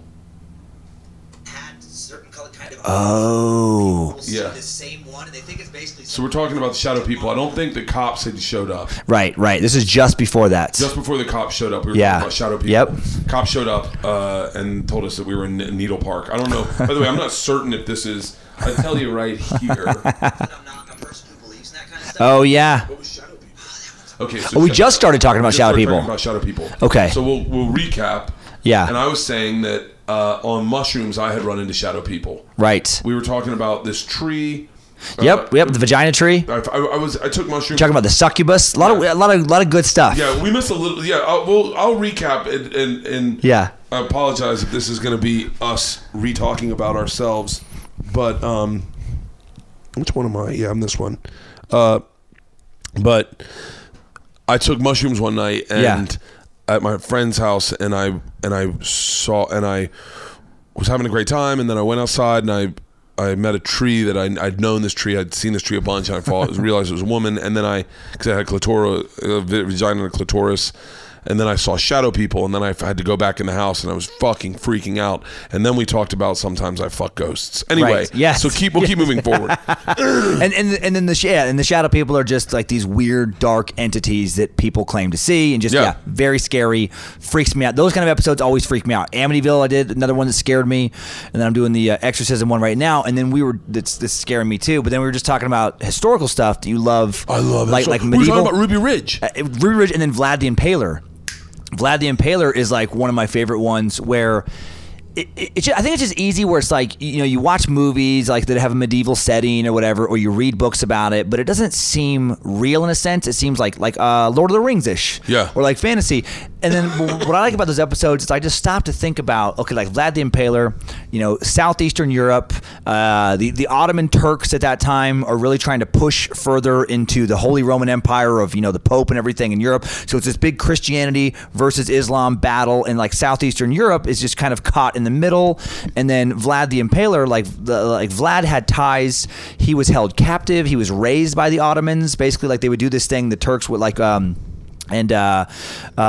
just the Muslims at that time, they would take the sons of some important political figure in a part of the country they were trying to, or part of the world, take over, and basically hold them hostage. They would raise them, they would treat them well, but with the understanding that if you don't do what we want you to do in your little kingdom, we'll kill your fucking kids. Oh my God. And so that kind of stuff would happen all the time. And so that's how Vlad was raised. They treated him well, they gave him a great education, but he was also taken from his homeland in Wallachia and Transylvania, and that kind of area, and raised by these. So he had like a weird time in history. But the villages And it's been a while since I've done the episode, so I'm blanking on like the terms of these, like the countries where they're at right now. Like, it doesn't really matter for what I'm trying to say, I guess. But like, there was this kind of buffer zone of the people that were in between the Muslims and the Christians, and they were just getting motherfucked continually because the Christian armies would push past their land and fight them, and then the other people would push back. It's like the 37th parallel. Oh, it just exactly, and it just sucked for them. Where it's like somebody would just burn their village to the ground just to make a point to the other side of like, don't fuck with us, or they were just constantly getting. But then even when they weren't getting shit on, the life of a peasant in medieval Europe, where you had to you were a serf and you farmed, you didn't really own your land, you had to produce a certain amount of crops to give to the duke or the prince or whoever. Yeah. And there was disease was rampant, and like the plague and all these kind of things. It was such a terrible time to live. And then you add Vlad the Impaler on top of that, where he liked to use psychological warfare against his enemies, and he had multiple. He would fight on multiple fronts at different times. He would fight some of his own people, where like they were bickering about something. He would fight the Muslims, always fighting. And he would do this thing where the impaling was somewhat common back then, where they would put you on a pike or whatever as a punishment of some kind to send a message. But he took it to the next level, where he would do mass impalings. And basically, it was and he did scare the Sultan. I'm blanking again. It's been a little while, but the head of the Ottoman Empire, their top guy, he scared him enough to have that guy be like, I don't want it that bad, essentially. And he like went back and just stopped fighting for a little while because it freaked him out. Because he came upon this village where hundreds, no, I think actually this one time, I think it was in the thousands of people, like you're walking through the forests, southeastern Europe, it's like very much like Game of Thrones kind of landscape, and then you come across over the hill, and all of a sudden you just see hundreds, if not thousands of bodies, some of them not dead, writhing in agony on these various like poles, essentially like these wooden poles, and they're pierced through their anus sometimes, where they just like slowly, they're stuck through their ribs, they're stuck through, and it's like it was just meant to terrify the enemy, and it would. It's just crazy that was like a real thing, though. That was like the real fate of somebody, was to be part of some macabre display to freak out some other, leader. And you're just amidst all these bodies writhing. And then it was, I'll just have the weirdest thoughts when I'm doing those episodes, where it's like, as horrible and as disgusting that was also like somebody's job, was to like put people on sticks. Like Vlad wasn't doing it, so he had like whoever, fucking Engelbert was the polemeister. Yeah, and he's like, hey, Ing, fucking man, we got I need 300 bodies on these sticks, by tomorrow afternoon. And that like no matter how disgusting something is in life, you acclimate to anything. So eventually, someone became like, it's just a job to them. They're like, we gotta put some fucking people on some sticks, and then. Not only would he put just like a body, he would get creative sometimes, and he would hack people into like 5 pieces, and he'd put like their leg on one stick, their head on another stick. And I swear to God, I read this in one of the historical accounts, there would also be like sometimes like genitals on a stick. So it'd be like a dick stick, but all cut up. But that like, you do that so many times, you get jaded, and also it's human nature to take pride in your work. Yeah. Right? So like at one point in history, a real human being had a moment where he's like, that's fucking pretty dope. Yeah, like that's a good display. Step back as he's going home to get dinner. Yep. He looks back. He's like, "That's 1,000. I did 1,000 people today, and that looks That's good, not man. Bad, man. It's got a good balance. You know? See the way I did the legs? That's why I love those weird thoughts where he's like he had some assistant, like Sven, move that dick up a little bit. No, push the thigh. No, Yeah. God damn, that's beautiful. If it was in today's terms, he'd be like, "Get a picture of this." Oh, like yeah. they did. Selfie. What was the fucking the place in Afghanistan where our soldiers were doing that? And yes. pictures. In Abu Ghraib. Abu Ghraib. However, I can't. Abu Ghraib. Something like that. Abu Dhabi. Baba Bobby Gubby. But yeah, where they're opposing prisoners. Dude, it's human nature. Yeah, it's crazy. As soon as you start doing that, yeah. See, I have a weird like trigger feeling. Like people go, I get triggered. Mm-hmm. Like I understand triggering. Like I understand that, but mine is the loss of power. Like I have a really if you were put on a stick. Meaning like. You see it in movies sometimes where the person's like, "Hey man, you don't have to kill me." Oh, like right. that right. loss of power. Yeah. Where someone says, like. Where your fate is entirely up to somebody else, right? Like hostile kind of thing. You're in a room. It triggers me bad where I The go. machine is strapped to a chair. There's a fucking maniac with a blowtorch, and if he guys- wants to burn your eye out, he's gonna burn your eye out. Yeah, and I go, don't do this. You don't have to like. Right. I maybe I was like something happened to me as a kid or something. Like you were strapped to a chair and had your eye burnt. No, there were many times where I was like, where when childhood where there was like in the neighborhood we lived in. Oh, like a bully or something would hold you down. Like bullying, it really fucking kills me. I watched a movie about Getty for all the money in the world. I don't know that one. Yeah. John Getty, Paul Getty got kidnapped. When he was a kid. This is a good time suck. Although they just made a movie about it and they're making a TV show about it. Oh, okay, yeah. So it's, maybe you want to pass on it. But Paul Getty got kidnapped when they held him. And then after a while, they sold him to another guy. And then when they sold him to the other guy, they cut his ear off to send it to the grandfather. Getty was the richest man in the world. And it's like a Reservoir Dogs. The scene in the movie where they come in, they're going to cut his ear off. Yeah. That kind of powerlessness. Yes. It fucking... And when you started saying that, I was like, if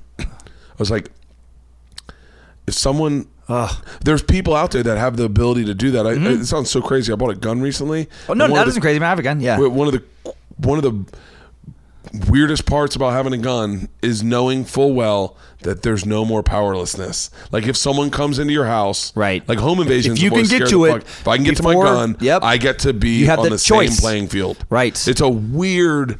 And my gun's not even fucking loaded, but like, but I definitely, when you do that Valley of the Impaler stuff, I go, that was a time when powerlessness was like, that was part of the system. Right. You're like, we do get impaled every now and then. I know, it's crazy. That was like reality. Salem Witch Trials, was another favorite of mine. Oh my God, Salem Witch Trials? Okay, yeah. So I wanted to do this was one of my Instagram ideas. Yeah. And it was 1 minute history explanations of stuff. Yeah. So I'd see if I could spit it out in a minute. Sure. And here was my Salem witch trials. Okay. 3 fucking millennials take fucking mushrooms. They go out in the fucking woods. They don't want to hold up to it. And their dads are like, "You're doing drugs?" I'm like, "Yeah, we're doing drugs, but it's not our fault. That lady gave it to us. She's a witch." And she's like, "Wait, I'm not a witch. What the fuck are you talking about?" And then she's like, "I'm a witch, but that chick's a witch." And that chick's like, "Fuck it, actually I'm a witch. What are you gonna do about it?" Right. And then they're like, "Fuck it, we'll start killing them." They started killing them like fucking left and right. It got so bad that some guy at Harvard was like, "Hey man, we can't be killing them this much. There's too many. We should really like investigate and see if they're witches." Yeah. And then and then I forget how it ends. That's but awesome. It's 3 fucking girls going to the woods and do drugs, right?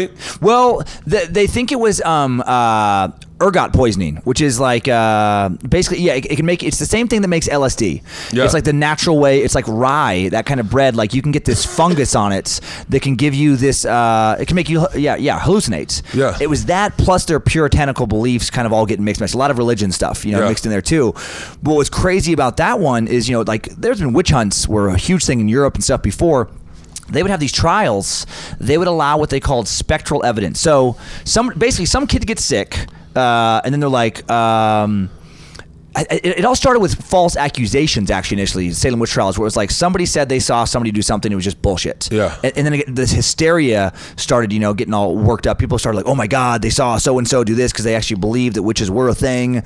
And then it just, it just started spreading. People started like you said, one person gets accused and they accuse somebody else to try and take blame off them. And then one black chick was like, fuck, I'm a witch. Right, exactly. And then but they think that like that was like a weird like a leading question, like that she was like coerced into it, and but what's crazy to have these trials, they would allow what was called, and this is again somebody's real life, somebody would die because of this, spectral evidence, which meant a dream. So I could say in trial, I could say I had a dream last night that Bert fucking killed my family, and they would basically ask you, is that true? Did you try to kill his family in the dream? And you'd be like, what? No, it's a dream. But no, it happened. It happened for sure in my dream. Okay, all right, guilty of attempted murder. It's fucking crazy. And that was like, and then you would get fucking taken to the gallows and you would get hanged because I had a dream that you did some bad shit. Or I could say like somebody could have really died, and I could say that I had a dream that I saw your evil presence, some evil shadow version of you hovering over the person who died in the dream, and that you killed him. And the judge would be like, sounds good to me. Next case. Get a rope around his neck. And yeah, it was just insanity and just hysteria. They just started getting worked up, and pretty soon everybody's getting accused, and it just became a whole thing where you would try to accuse somebody else before they accused you, essentially. Yeah. Because then it was either like they're going to get hanged or you're going to get hanged. Well, I started researching the witch trials because of the Me Too thing, because they were like, these are what witch trials were. Right. And I looked at it, and I was like, yeah, but like it is a little bit, but it's not.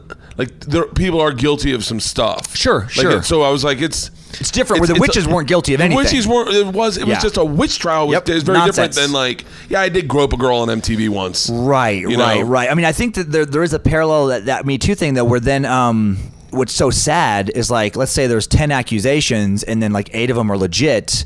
Sadly, there is another 2 people who are just a little mentally unstable and maybe have some like real shit going on and are just like fame mongers and want their name out in the lights, but no matter what it costs. Even saying so, that, terrible. the Hollywood liberal feminists were saying that doesn't exist. Which is not logical. Exist. Which is not logical. Believe all women. That was it. Believe all women. Oh my God, that's you can't idiotic. fucking say that. That's the dumbest thing I've ever fucking heard. Extremism is fucking ridiculous. That's what, on Times Cycle. That's been a big like thing that people constantly write in about, which makes me want to do a better job of it always going forward.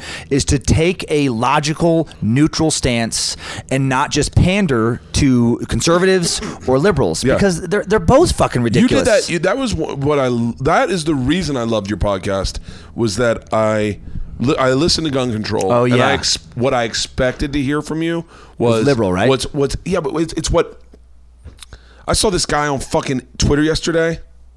I want to fucking remember who it is because I want to shame him. But he was he's a celebrity. He must be doing a movie or something. Okay. Yeah. He's I'll shame him. I don't give a fuck. He was in Eastbound and Down. He was the Russian guy. Okay. I don't know that actor's name. He's actually been in he's actually a really good actor. Yeah. But and then he just quote tweeted Donald Trump.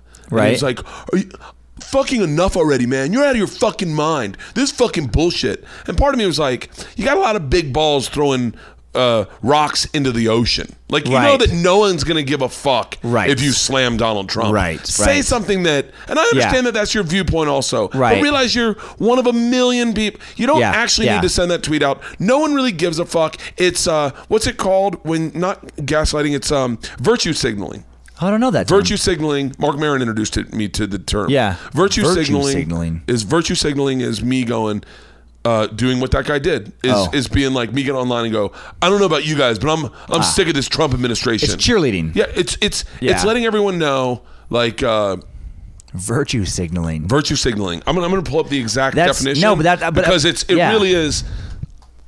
I really hate this fucking computer. I can't tell you how much I fucking hate this computer. It looks beautiful. I have a solo podcast I do, and I started doing it right before I listened to Time Suck. Yeah. And so you were on probably my second episode or my first episode where it was.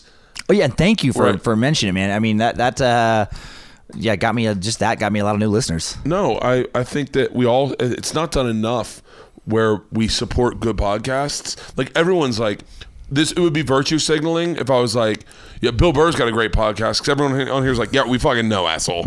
Like, we get it. You're friends with Bill Burr. Right. Virtue signaling is the action or practice of publicly expressing opinions or sentiment intended to demonstrate one's good character or the moral correctness of one's position on a particular issue. So like when sexual harassment is wrong, it's like, we know. We know that fuckface. Yeah. And so I saw this guy and I like this guy as an actor, so I checked out his Twitter, and it's just him virtue signaling through the entire thing. You're like, hey man, none of us like Trump. We get that. Yeah. But I don't spend my and it's kind of the point now where it's like, and there's people like Rhea Butcher is aggressive on her political stances, but she says shit that's on the fence that can even piss off liberals. That's not virtue signaling. Yeah. But she says, I don't identify. I don't identify on a binary sexuality scale, right. Because I've always been called sir my whole fucking life. Right. So understand that I don't.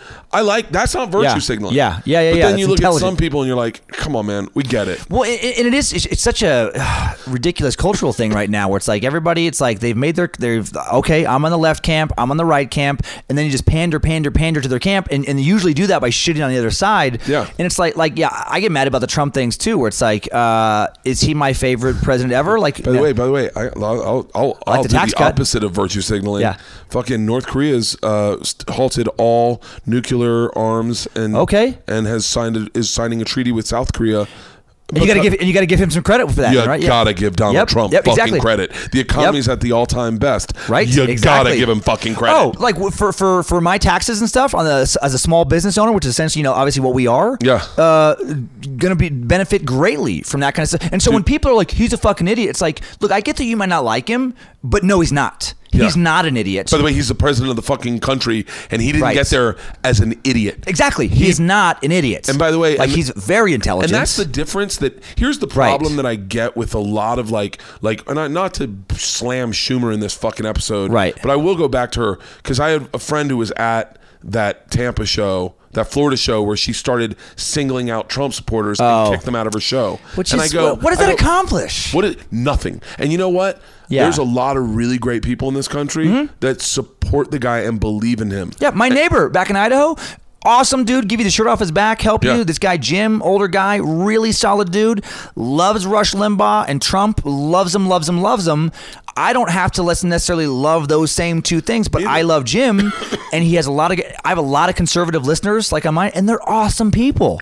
It's like there's this weird thing, this logic fallacy people have now where it's like if they don't line up with somebody politically 100%, and it's like they can't be friends or they can't respect them. It's like, fuck you. Yeah. You're discounting so much greatness in that person because you don't like this one thing. What if they're a farmer? What if there are certain jobs and stuff like that they needed Trump's policies to keep their business going, but they're a piece of shit for wanting to have their livelihood? It's fucking ridiculous. And one of the things I say, hang on, let me turn this. Oh, that AC thing? Yeah. Fuck, I'm freezing my ass off. How come it's not turning off? You got to get your shadow succubus over here. I just turned it off. Heat you up. One of the things that I would go back to the compliment to you is that the first episode of Time Suck I did was gun control. You're gonna hit your head. Sorry, it's making me so nervous. Was gun control, and at the time I didn't know anything about. I really didn't know anything about gun control. I didn't know anything about guns. I shot guns before. I'd had fun with them. Yeah. I was always at a trap range. Shooting. Mm-hmm. Yeah, I did play pigeons. Trap shooting. Yeah, it's fun. And I didn't have a problem with guns. And then the shooting happened, and then this kid David Hogg goes out. And I don't have a problem with this David Hogg kid or him. He survived something very traumatic. Right. I'm not going to attack a child. I'm not going to go after the way Laura Ingraham did with him not getting into college. That's a moment where you're like, fuck, man, I didn't get in the schools I wanted to go to. Yeah. And the kid's got great grades. He deserves to be upset. What bothered me, I identified with, was the fact that he was allowed to have opinion in front of his dad. I was never allowed to have an opinion in front of my dad. And so it triggered something to me where I was like, fuck, man, how come his dad's not telling him to shut the fuck up? Right. That's what my dad would have done. So I didn't know anything about gun control. So I listened to your podcast, and it was a fair and balanced view of gun control. Yeah, I really tried to show both sides of the argument because, I mean, what I don't like is, and what's happening right now with the gun thing, it's like all of a sudden, because look, I support kids doing their walkouts. I support them being passionate about, coming into themselves as far as having political opinions. I support their desire to have less violence, all of that, obviously. But then all of a sudden it becomes this thing where it's like, then you feel scared to say that you want to get a new gun because somehow now that equates to you wanting kids to be killed. And it's like, no. Not at all. Not at all. Not at all. It's like, I live in a place where it's like, I know there's statistics that home invasions generally aren't defended by guns, but those are thwarted, as I pointed out in that episode, because how many times, no one necessarily fired, but the presence or somebody saying I have a gun, how many times did that make people go away? And there's there's solid arguments on both sides. There's countries that have taken away, quote unquote assault rifles, which there's a whole argument there, and have had murder rates for sure lower. There's other places where it doesn't seem to make overall murder rates statistically that significant of a difference. And what I just kept coming back to in that article, which is I get frustrated that people don't talk about, it's like in our country specifically, these rifles like the AR-15 and variants of, they've been around since the 60s, been very prevalent. There was rifles before those that were the equivalent as far as capability of mass death. Why weren't those things happening statistically like they are now in the 60s, in the 70s, in the 50s, in the 40s? Very, very rare. So to me, that's a clear indication that there's something going on culturally that is making people want to fucking light up a school. And it's like, yes, they have weapons maybe they shouldn't be able to access so easily to do that. But now we're addressing the symptom, not the problem. Why? I think a lot of it is culturally, like the news, how it's just, they talk about these kids, they make them famous. Yeah. They talk about them all the time in a way that, like, I joked about that podcast. I'm like, why can't we lie about these criminals and be like, hey, man, so-and-so was caught with his school. Now, a lot of people don't know this, but he's had a prior record of fucking puppies and raping toddlers. Just make him the worst, shittiest person ever.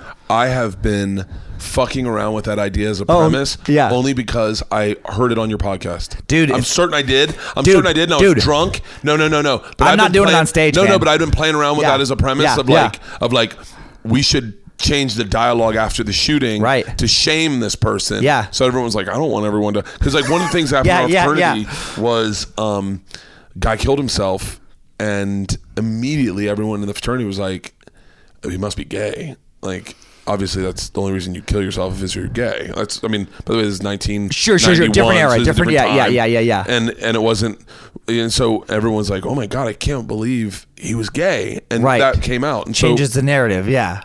Another guy killed himself, and we're like, oh my God, were they fucking each other?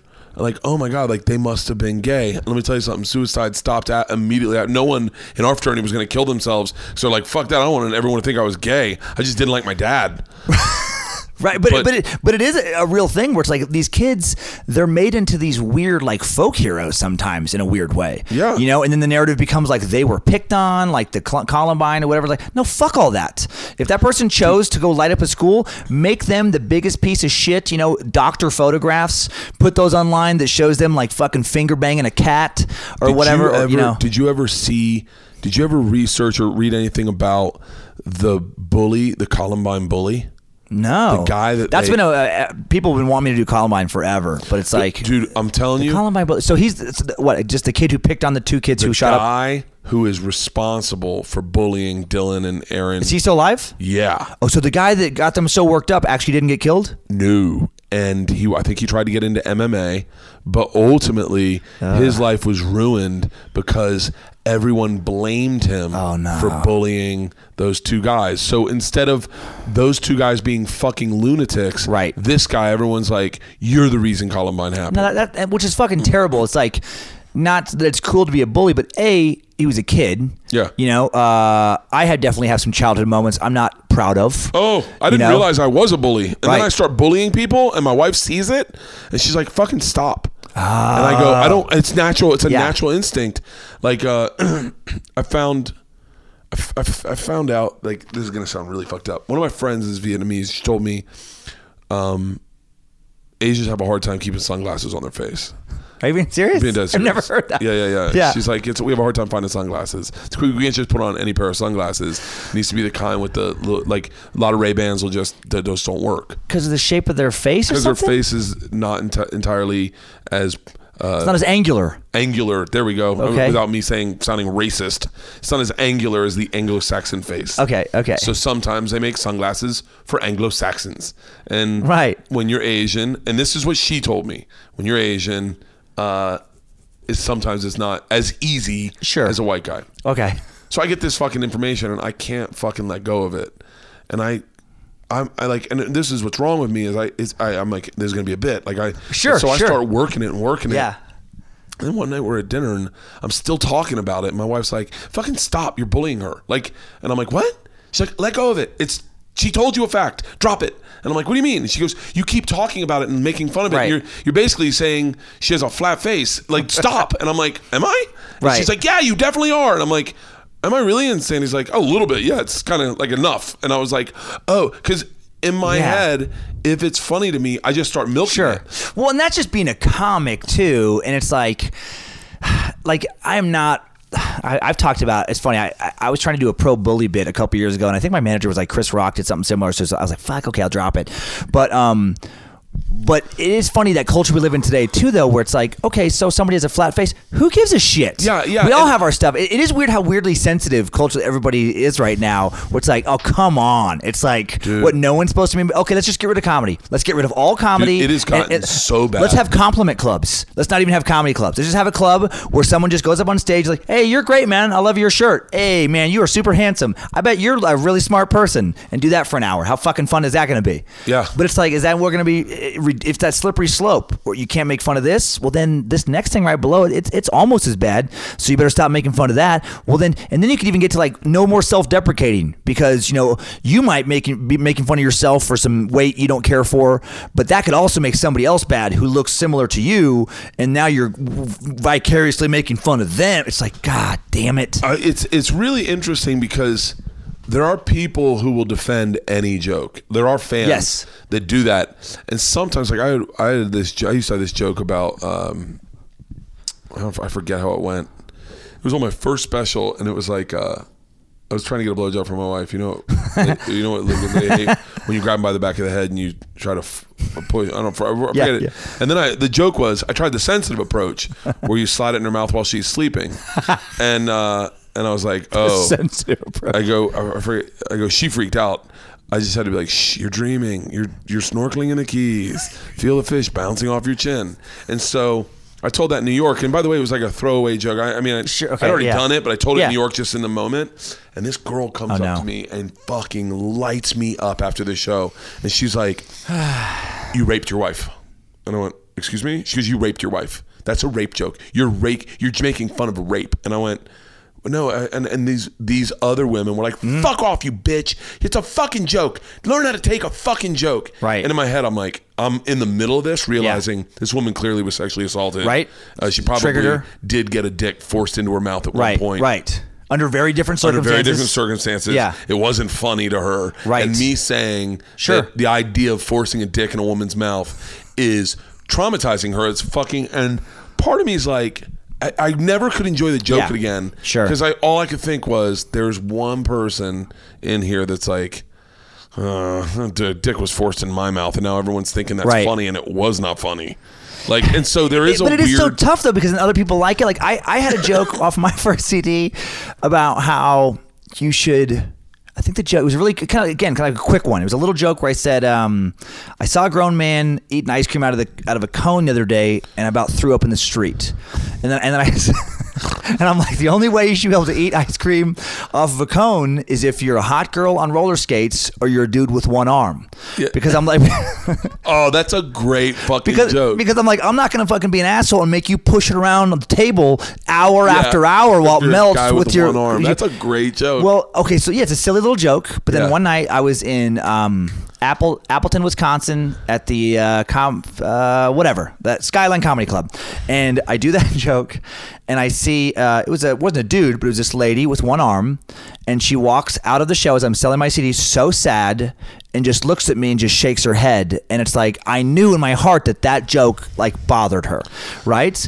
But in the years since, because it's out there, I can't take it back, I have had other people message me, one-armed people, holding their ice cream cone, being like, you're right, or saying something silly about it. Yeah. And they're fun. I had another one that was a pushing...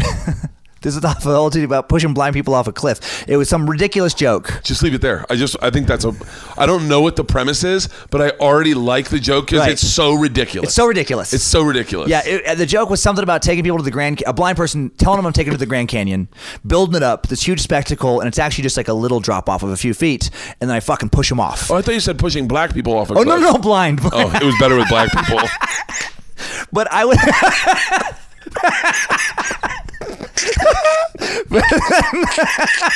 Pushing black people off a cliff. You just taking some black people to a cliff. Oh, that is hilarious. That is hilarious. I'm about to pass out. Oh my God. but I would have blind people show I up. thought you said pushing black people off. I had a bit about pushing black people off a cliff, and I just was like, "Oh So my God, absurd. how do you get there?" Like I was trying to do the math. pick like how the premise that leads I'm to. like, well, I don't even want to know anymore because now I want to figure out the joke.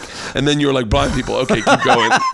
But I would have some people like were like so offended. But I would also have. I was doing college at that time. I had several times blind couples come wanting to hear that exact joke. They thought it was hilarious, and it's just that thing of like, if you start catering to like one person being offended, then you just have to get rid of everything because anything could potentially offend someone. And I have plenty of jokes like we were talking about like what quote unquote like rape jokes or whatever that people have done. I just look at it like, I would defend to the death the right for free speech because it's what our livelihood depends on. Yeah. And it's like, but I don't have to like the joke. So if you don't like a joke, I don't understand when people like want to go make you stop doing it. It's like, then just don't follow that comic. Yeah. Then don't go to that show. He's not for you. He's not for you. It's like on iTunes when I feel so bad, like a band's album will come out. It's pre-order. It's not even out yet. And there'll be a bunch of 1-star reviews of, they're the worst fucking band ever. Fucking don't listen. They're suck. They're shit. You're such a piece of shit. Like, or you could just not do that. Yeah. And not listen and let the people who do like them fucking like them. Dude, Segura went through this aggressively with his last Netflix special. Oh, the Cajun, the build. Are you talking about that? Well, that was one. That was one of the things. Oh, I don't know. Like what? That was. He said the word. He made fun of retarded people. Retarded. He used that word. Okay. Yeah. I'm fucking. By the way, in me trying to nonchalantly talk about it, right. I just say he made fun of retarded people. I just did what is much worse than what he did. And they were black, and he was pushing them off a cliff. Yeah. And I heard it on Rogan. He had. I think he said this on Rogan. I'm not certain. Yeah. I hope he didn't say it to me privately. Let's just stop because I don't know what he said on Rogan or not. Okay. But people signed a petition, and it was like, Oh, I did hear about this and stuff like that. Yeah, like a petition to have his special removed from Netflix. I did hear about that. Yeah. Yes. Did you hear how many people it was? I don't. I don't remember the number, but I remember like people were very astounding. Really? It was a lot of people. It was astounding, and it was like. I think I heard about it from his Instagram feed actually. Yeah, and it was a petition going around, and it was amazing to me. But what it did in effect was it really drew more people to his comedy. Right. Like more people came to his comedy. Yeah. I have a joke right now that I told last night I've told it maybe like 3 times. Okay. And it's the funniest thing that's ever happened to me. Okay. It is the funniest thing that ever happened to me. But it is unquestionably going to offend people. Okay. Like I understand that. Right. And part of me says, what's my job? Like, is my job, like one of the things when someone saw the special I just put out and they're like, right. You know what's great about your special is it doesn't really make fun of anybody. You're just talking about yourself. Right. And I was like, oh, I didn't really think about that. Yeah. It wasn't an intentional thing. It was just how it worked out. Yeah. And by the way, I offended people. A lot of people are offended the way I talk about my kids, like are really offended. And I'm like, fuck you. They're my kids. Right. Like, I'm fucking paying for their dental bills by the special. Right. I'll say whatever the fuck I want. Yeah. And I was like, oh, I didn't think about that. And they're like, no, it's just you just talking about yourself. You don't really like go out and you're not trying to like offend people and I was like, oh, that is kind of a neat thing. And then this special I'm doing, the work special I'm working on now, the one has more attacking kind of premises. No, but it's like, I mean, I'm doing everything that I didn't do on the last. Right. First of all, it's not even the comedy I like doing, but it's like I like telling stories about myself. Sure. I love stories. I love a good story. Yeah. But now it's like I don't want to tell it on this because I don't want people to know it. But you have it's like opinionated social things, opinions on different things. Well, I talk about buying a gun, and it's been killing on the road. Right. But when I go to LA next week and do it Tuesday night, right, we'll see. Yeah. Like we'll see how it does. So part of me is like, I don't even know. Like, I don't even know what the job is anymore. Like, right. I know the job is to make people laugh, but then I had this joke that was inarguably racist. I didn't know it. Right. I didn't understand how offensive it was. I had told it on a podcast. It got a big laugh in the podcast because everyone was drunk and high. Right. And they were saying how inappropriate the joke was. And I was like, oh, let me try it on the road. So I tried it on the road, and it did not get a laugh at all. Okay. And a black chick walked out and looked at me and just kind of was like, that was fucked up. And I was like, what? She's like, it was a great show, but that one joke was fucked up. And I was like, oh. But it was an innocent mistake. Like, you just didn't realize. I didn't think. By the way, I really think. I mean, I really think there is part of this that is real. Like, I think I'm pointing out something that maybe is so subconscious in people. Right. That like I recognize like it's too much truth, because it's like, what do they say with comedy? Like, it has to be like that, just off of the total truth, you know? Because sometimes when it's too honest. Yeah, it was like. Yeah. And the premise is innocuous enough. I'll tell you the premise, but the premise was and I've done it in crowd work, and it's worked. Right. And it's the premise that I didn't know if I could date a black chick, because I don't know if I could do black shit all day every day. Like, I didn't know if if I came home and she was watching Wendy Williams, and I was like, oh fuck, now I gotta watch Wendy Williams. Like, that was the premise. Okay. But what I was saying, and I didn't realize this, was I was saying I don't like black women. Oh, it came across that. That's what it was. And that's not what I meant. Yeah, exactly. My joke was trying to say, like, my joke was trying to be at the point of like, and I've done this properly in crowd work, where you say to a guy that's an interracial couple, I go, you ever catch him doing white shit? And you're like, I don't want to do that shit. It works well when you do it back to the white way. But if you and flip then it, they go, fuck yes. And you're like, really? And it's always a black woman, and she's like, oh my God. If I have to have more fucking mayonnaise on shit, and everyone laughs, right? Right. Oh, I fucking hate golf. Oh my God. Everyone's fucking laughing. Yeah. When you catch him doing white shit, we got in the car and he put on Fish. Have you ever heard this shit? And right. And it kills. But if you do it the opposite way, it's racist.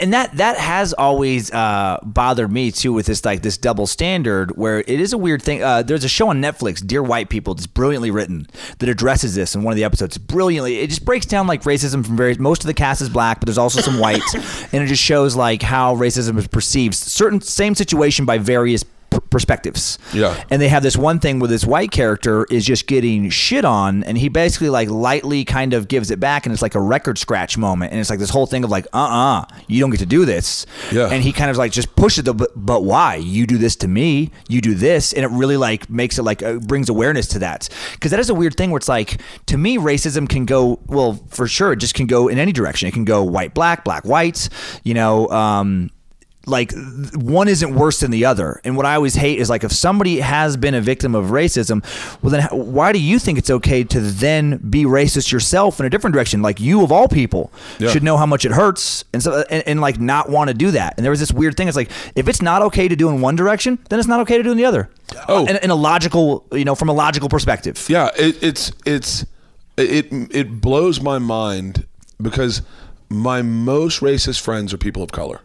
Oh, right. And then they say something fucked up to you. Yeah. And as a white guy, you have to co-sign it. But part of you is like, I wouldn't do this if this was a white guy doing this to me. I'd be like, hey, bro, like, lighten up. Right. I'd say something, but because you're a person of color, you get to light up Asians. And I'm like, hey, man, if you started like destroying Asian people, I'd hear what you're saying, but I'd also call you on your bullshit and go like, first of all, you're inaccurate. Yep. You know, but I've done that a few times with like some like black comics in a green room, like with like just something from Idaho and I'm white, and I would just be like, so because I'm white, I wouldn't get that. That's what you're saying. Yeah. Because of what? Because I'm some fucking country bumpkin idiot, and it does make him feel like really stupid after a little bit. I'm like, yeah, man, I fucking listened to Eazy-E growing up. I did this. You know, I'm not claiming to understand certain cultural things of interstate. Like, I'm not making that claim. Yeah. But what? But I can't like this band.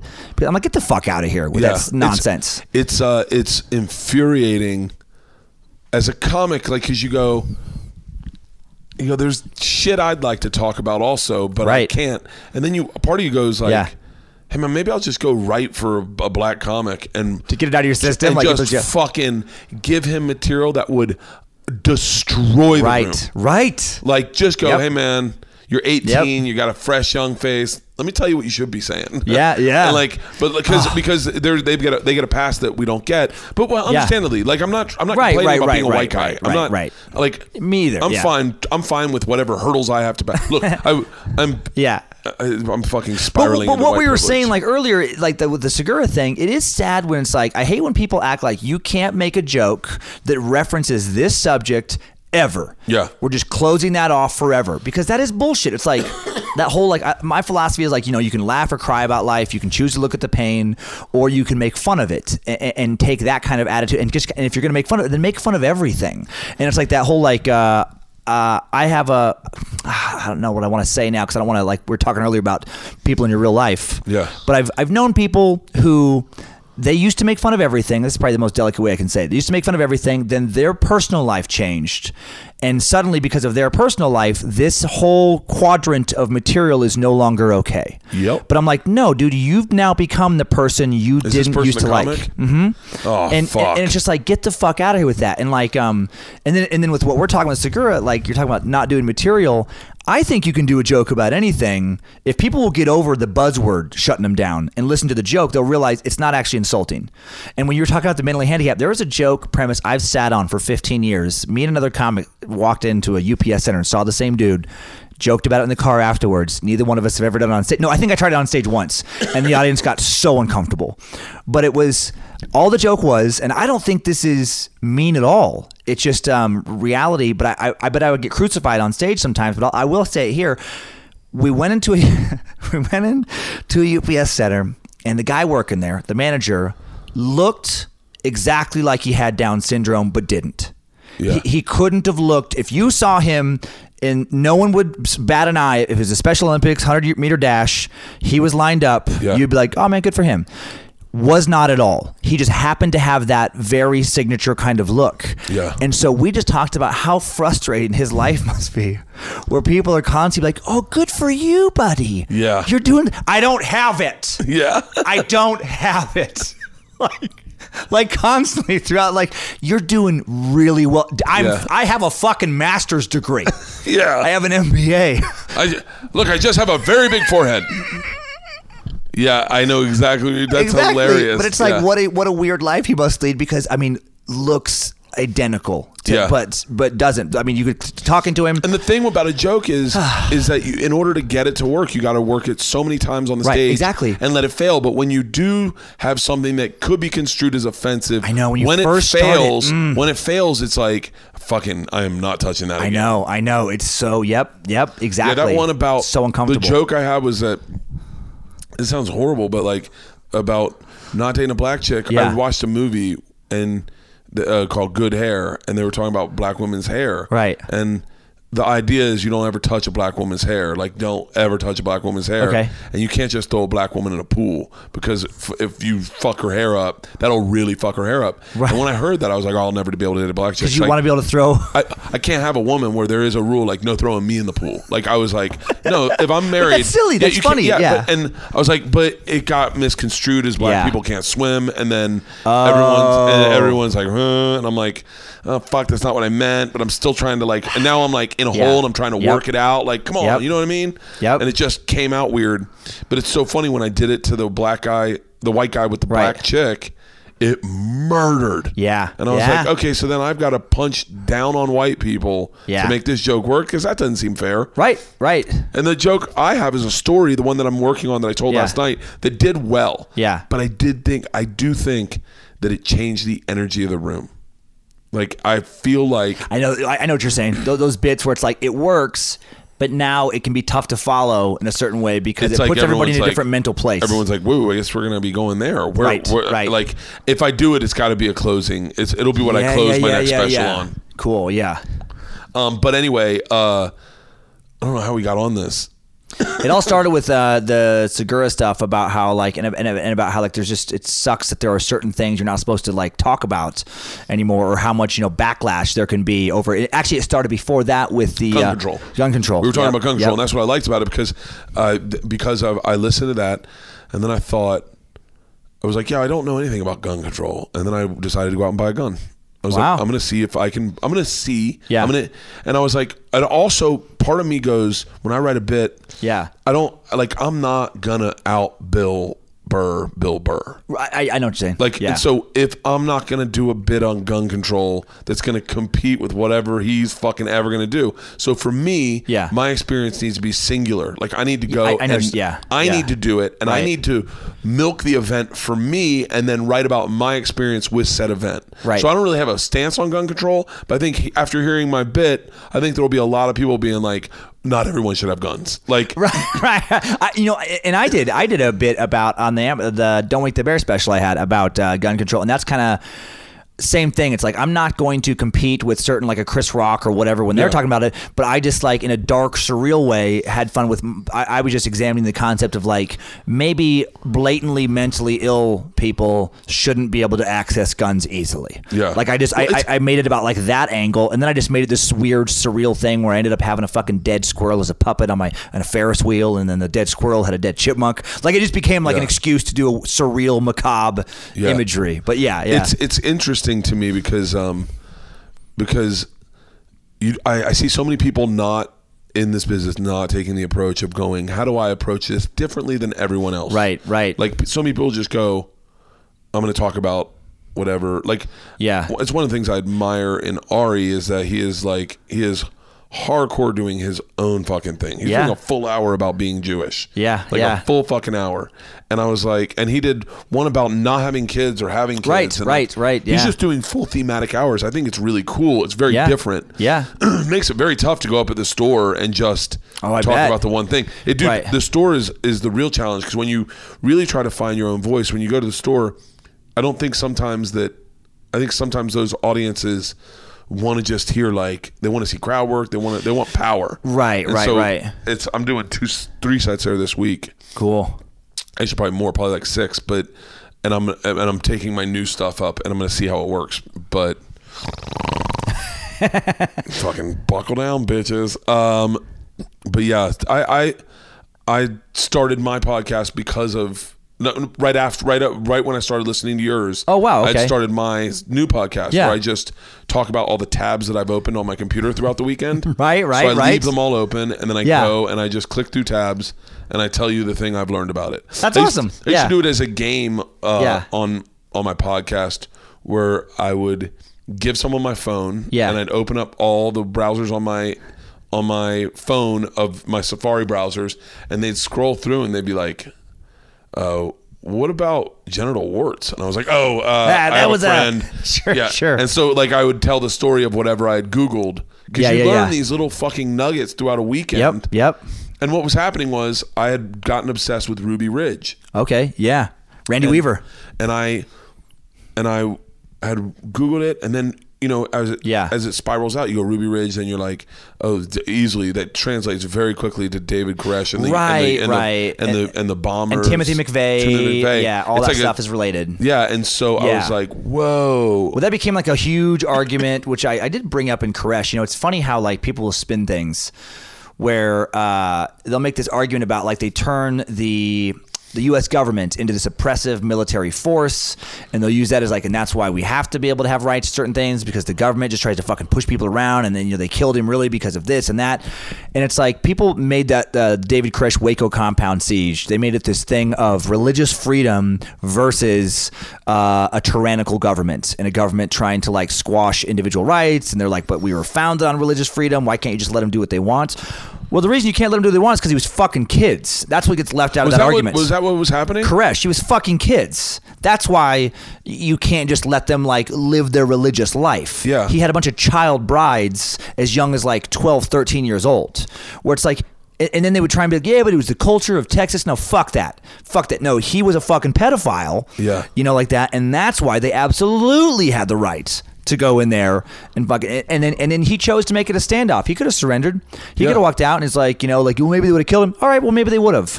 But he chose to put the lives of everyone in his compound like at risk. He was a fucking maniac. Yeah. And then people try to, oh my God. David Koresh was a maniac. The fucking Ruby Ridge guy. And I know he was a white supremacist, but kind of. He wasn't really a white supremacist. The white supremacists were in that area. So just to cover this a tad bit because this was up by your. This past was Coeur d'Alene, up north of Coeur d'Alene. Yeah. This was a religious, I will say fanatic. I will only say fanatic only because he was an anti-government dude, very into the man. He was a vet, and I haven't done a suck about him, but I have watched some documentaries. But then also happened to be in his area where he lived way out in the boonies. Yeah. There was an Aryan Nations compound. Well, no he longer moved there. out there. He moved out there from like Wisconsin or something. Right, but he didn't move to the compound. He had his own place. No, he moved up to Ruby Ridge with his wife, and they were going to live off the land. And then it turns out the only neighbors they had were white supremacists. Exactly. And so he went over there just to speak to other humans. Yeah. I think he probably wasn't the biggest fan of blacks or Jews. Right. If you are going for a cookout with the Aryan Nation compound, you're probably not also like when you get home calling Jamal. Yeah, exactly. To like, hey man, how you been? How you been, dude? I've been invited to a lot of fucking weird shit, but I probably go to an Aryan compound for a barbecue. Like if they invited me, I'd be like, for the story, I wouldn't go. Twice if the food's good. I'm like, oh guys, when are we doing this again? Like I don't agree with what you talk about, but man, your fucking pulled pork, legit, bro. How do you do this brisket? How do you smoke it like that? So you guys do this great for white guys. So, but then he got hoodwinked by an FBI undercover agent, who said, "Can you get me a sawed-off shot? Can you soft it?" But which, by the way, I don't understand why the FBI agent. Who falls for that? Why wouldn't he be like, why don't you just saw the tip of your own shotgun off? Why do you need me to do it? Right. And so he sawed off his shotgun for an FBI agent. Yeah. And then I believe the government fucked that one up. They did. Their reaction was definitely fucked up, and there was crossover where one of the agents that worked on that also worked on Waco. I can't remember which one happened first, but there was crossover between the two as far as the FBI person assigned. I think Ruby happened first, and that's why they were approach things differently with Waco. I'm pretty sure, actually. I think so. Yeah, I want to say I got into this because of the TV show Waco, right? No. I got into Ruby Ridge because of the Timothy McVeigh, the Oklahoma City bombing.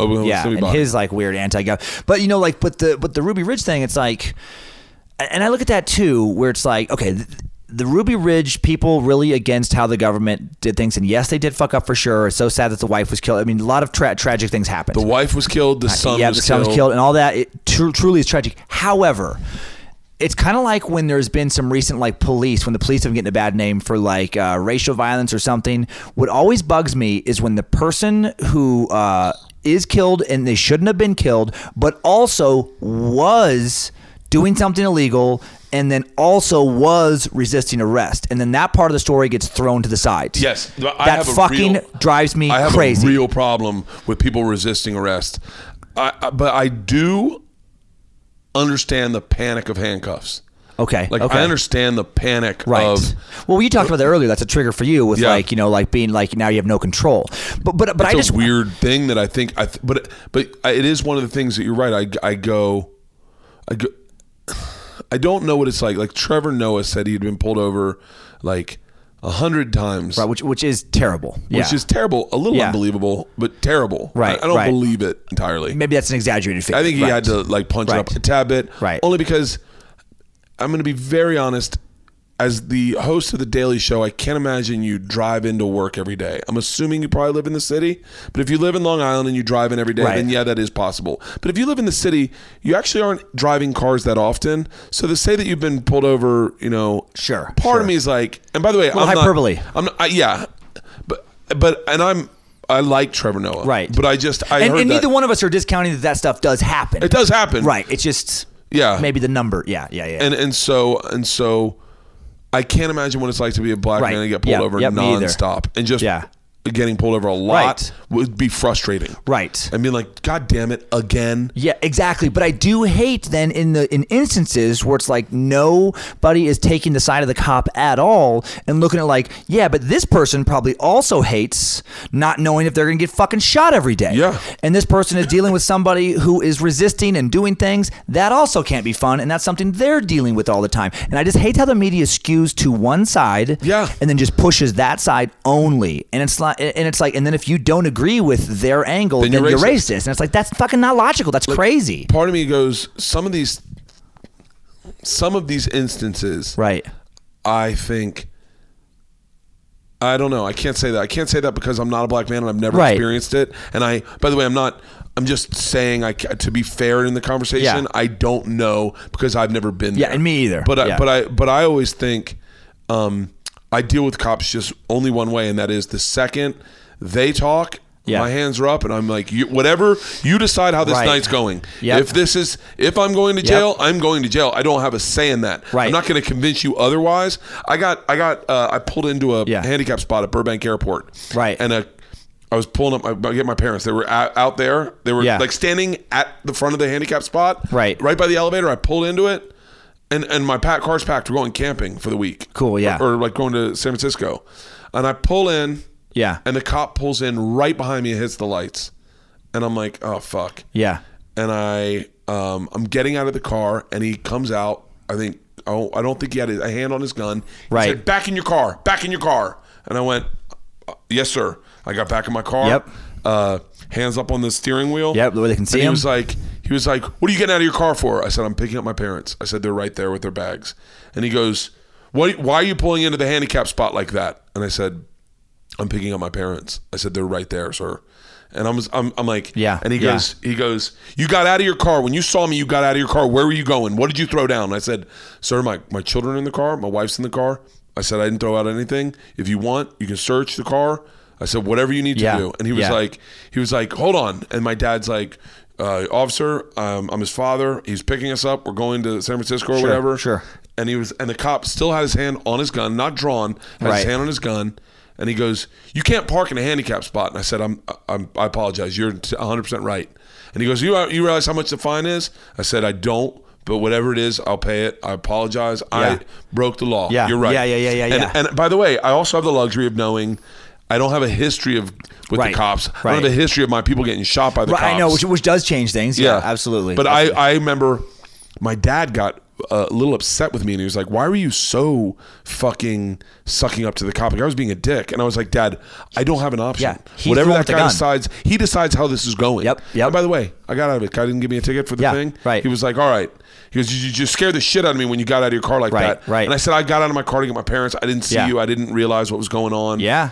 And dude, I'm the same way, man. I've done ride-alongs with like fans who are cops or like that, and I just like see what their life is kind of like. I've always been fascinated with military and cops. You know, I think I didn't do that stuff when I was younger, and it's like I just think it's a really fucking cool thing to do with your life, you know, and be like a hero or whatever. But it's like, and I've also been arrested. I was arrested like in Santa Monica, DUI, handcuffed, taken to jail, the whole thing. And man, I was so just like. Even drunk, which is not proud of any of this, but very like conscious of like move slowly, hands are up, say sir, please, thank you. Man, my manners were on point, spoke in a calm voice, admitted everything. I'm so sorry. Yep, absolutely. Nope, totally my fault. Whatever you need to do. Yeah. And that was a little bit of the way I was raised. My dad was a lawyer. Oh, okay. You never lie to the cop. You never I remember I got pulled over one time on Sunset Boulevard, and I had oddly enough, I never drink and drive, but I'd had a margarita. Yeah. I'd had a margarita, but I wasn't drunk at all. I wasn't even drunk remotely. Right. But I had a margarita. Yeah. And we had to leave, and so we got in the car. I said, I can actually totally drive. In normal cases, I would have left my car there and gotten it the next day. But I was like, I can totally drive. Let's go. And so I got in the car. I did a U-turn on Sunset, and the cop pulled me over. And he said, have you been drinking? I said, I have. And he went, excuse me? I said, I have. I had one margarita. And he was like almost they're not used to hearing that. He was like, oh, okay. He said, that's all you had was one. And I was like, yeah, I actually had one margarita. Yeah. And he was like, I'm going to have you do the field sobriety. I went 100%. I said, if I'm in no place, he goes, is that what you did, flip around like that? And I was like, no, I did it because traffic was a nightmare and I was trying to get around the other side. And I got out, I did the field sobriety, I passed it. He was like, I guess you're sober. I said, sir, I'm not lying. I have one more. I should have said I had nothing, but No, but I think you did say the right thing. Where it's like, and it is interesting. Like they're so used to people just bullshit. I remember when I also had to go to court right after I was out of college for just city theft, malicious mischief, just dumb shit, just weird, like being weird and drunk, ripping out street signs and literally running down the street yelling quotes from Braveheart, just fucking weirdos, and just freedom, just idiots.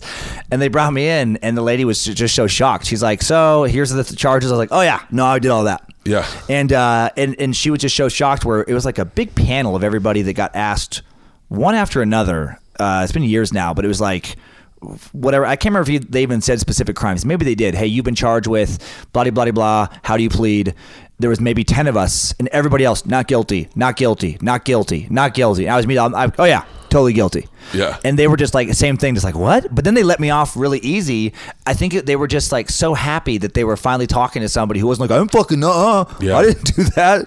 That wasn't me. It's weird. And it's really, and I think both of us will admit this, it is a tad bit disrespectful for us to try to put ourselves in a black man's shoes when we talk about getting pulled over. We're just telling you about our experiences. Exactly. But and I do think that's a real problem. I have read a lot of stats 100%. On that. Total legitimacy to that side of the argument. I just and to circle back to like Randy Weaver. Yeah. I just wish when these stories get blown up, and that's what I was trying to say is actually the white dude, Randy Weaver, he also wasn't innocent. It's like, the FBI should have never raided his compound. He should have went to fucking court for the warrant, which he chose not to do. Yes. He made that choice. Yes. He started the sequence of events. No one but him. He should have gone that.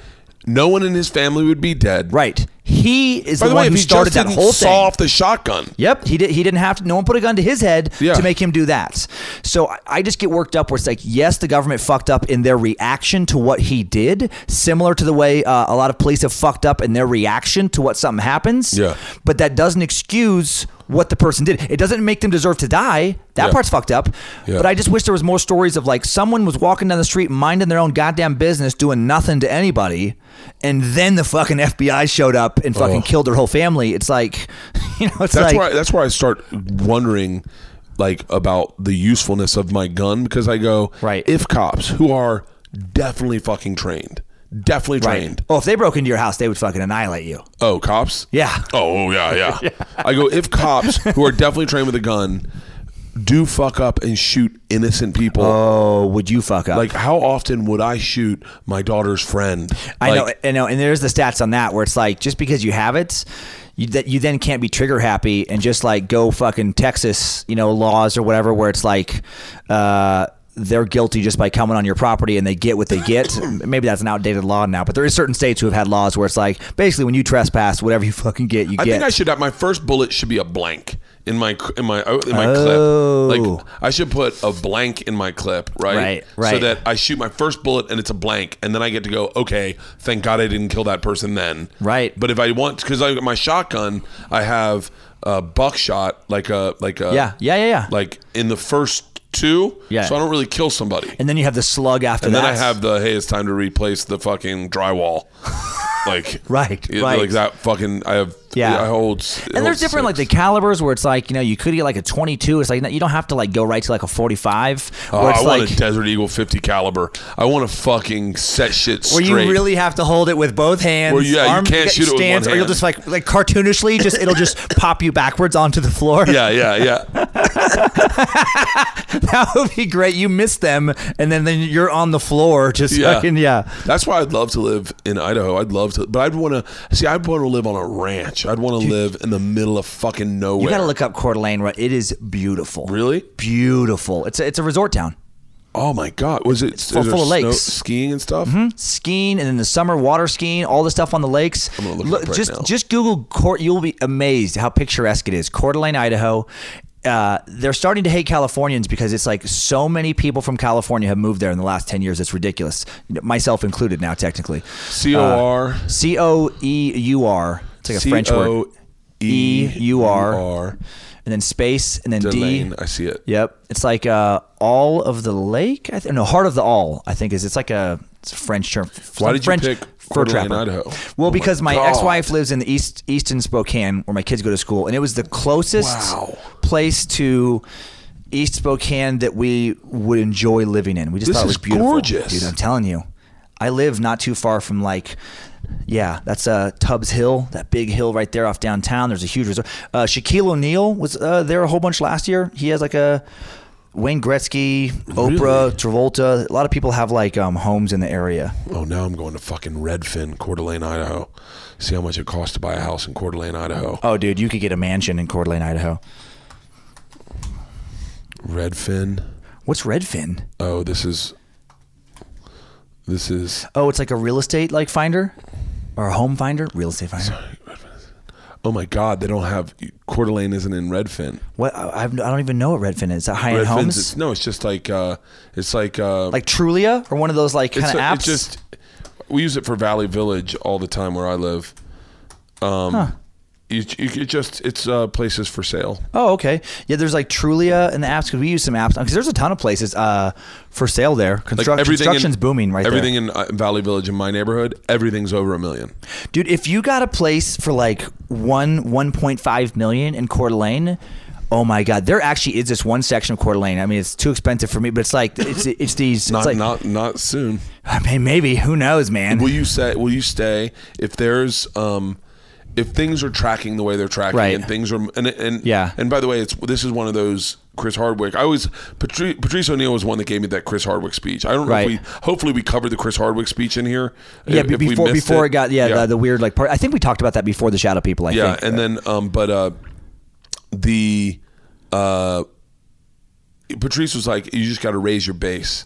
Like he's like, when I got my first TV show, he's like, yeah but your base as a comic is still open micer. Like you might have a TV show, but you're still an open micer. Right. He goes, I'm above you base wise. So if they take away that from you, you got to go all the way back down to the bottom. And so when you do stuff organically, like the way you have, where you got a fan base, they're listening to your podcast, they're finding your podcast, people are fucking digging it, they're listening every week, they want to see you live. That's organic. That doesn't go away. Right. Especially when you've been doing it as long as you have, and you go out and you do the work, and people are like, oh, this guy's a legit comic. Right. People are like, oh, I love his bit about pushing black people off off cliffs. Off cliffs.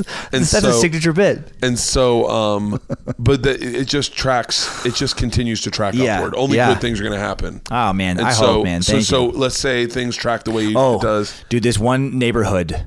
Oh, really? It's now I got to remember. My wife knows. I have the worst memory, but it's only about a half mile from where we live. But it's like basically like the initial wealthy people in town bought like it's like the best land in the area where you're right on Lake Coeur d'Alene. It's this row of homes that are like these big stately, like LA type really high end homes, but where they all have there's a little fancy street where basically each lot, big lots, you cross the street and then you also own your own private dock. A lot of people have hot tubs and stuff set up on the lake. Really? And you're within walking distance of downtown, which actually has a lot of cool little restaurants, big resort, lots of fun things. Really? But you also you stay the best of both. You'd stay in Coeur d'Alene? Yeah, because of my kids, like until they're out of school, we would stay in Coeur d'Alene. And we really, I wish it was more diverse. It's pretty white, but that's starting to shift. More diversity is moving into the area, which is good. But it's just really pretty. It's just like, especially in the summer. And it's just, you're getting more. Oh, is that Coeur d'Alene? 1.5 right here. Oh, dude, that might be on that street. Keller Williams. What is this? How do I get out of this? Oh, they want you to have an account. The fuck these people. Let me pull it up on my Trulia app while we're talking, and then I'll just give that to you. Oh man. These homes are 1.4 and it's Shoreline Lane. I think that's it. Shoreline Lane. That's fucking beautiful. Dude, there's this huge Tubbs Hill. There's a beautiful brand new park of like really cool landscaping they did for like, Dude, for $309, you can have a fucking legit house. Oh, yeah, for sure. That's about how much our house was. $500,000. This is a fucking, all these houses are bigger than my house. Oh, for 500,000, you would have like new construction, like 3,000 to 4,000 square feet, custom on a nice piece of land. Like it's starting to move up, but it's nowhere near LA prices. Look at this! Oh my gosh, that's on the lake. Yeah, this is $11 million. There's these weird homes. That might be the one that like the land literally encircles some small lake, so you would have a lake to yourself. Look at this place. Yeah, this is $11 million. This is. By the way, this is amazing podcasting right here. We're looking at houses. Just looking at houses. This house is fucking amazing. Google it. It's giant home theater. 4736 South 3 Mile Point Road in Coeur d'Alene, Idaho. Area code's 838 1.4. Yep, 11 that's a million, zip. and it is a legit. Dude, that's 11 million Wow. in Coeur d'Alene is that's 30 million in LA. I mean, LA prices are so. I want to buy a new house, but Yeah. it's like I can't. For what our house is worth, Right. is what we could afford, Yeah. and then you go And those kind of places can't even exist in LA because there isn't the land. Yeah. Like you would have to like Hugh Hefner when he's putting the Playboy Mansion up for sale. The Playboy Mansion, actually, the adjoining lot was also at one time, I think, owned. But like the only way you could get like 3 to 5 acres would be like a very rare sale like that if you wanted to be like in the city, because the way the lots are, it's like there literally just isn't the land. we were toying with the idea of buying our neighbor's house and doing, because I want a compound. Ooh, yeah. I really want a compound. Like, I'm obsessed with compounds. Get a compound, get some sister wives, I start want- your cult. I wanted to Bomb buy shelter. our next house, and it's a 3-bedroom apartment. Who's gonna live in the compound with you? Oh, my wife already was like, "You're getting your own room," because I snore so you bad. snore so she bad? can't even stay in bed with me. My wife's starting to get really pissed off about my snoring. Oh, and it's something I do. I started doing this strip. She makes me. You get used to it. It's weird to put on your face, but the little breathe right strips. Really. It makes me not snore. Whitney Cummins showed on Instagram, she had these tubes you put up your nose that That increase sounds- your breathing way. I don't know if I could sleep with This that. is just a little thing that sticks on the bridge of your nose. It doesn't feel too bad. Yeah, the ones that athletes use. Mm-hmm. Yeah. And it's like, that makes me not snore because she gets. I do it because it's so annoying listening to her the next day be mad about me for how I slept. Like, I fucking can control that. Yeah. It's something I do unconsciously. Right. I'm like, are you fucking kidding me? Then she'll be Like, grumpy the next day. Yeah, we have a weird thing. Our sleeping right now, between my snoring and then the dog, she has a love-hate. We have the 2 dogs in bed with us. She loves it, but then she'll complain and be like, look, I can't sleep because Ginger and Penny are on my side of the bed, Oh, that's and they're Leanne. laying on my legs. I'm like, well, then fucking get them out the bed. That's Leanne. That's Priscilla is our bull mastiff is 140 pounds. Oh, wow. And Priscilla would get in the bed and just get in between us. Yeah. And whatever side Priscilla decided to have her paws on, that guy got fucked. And Priscilla would always want her paws on Leanne. Like, And just pushing her back. And just put her paws in this, like, and Leanne got irate. And then we had to stop letting Priscilla in the bed. And yeah. But now every now and then, Isla's just a fucking savage. She'll be like, it's just such a dick.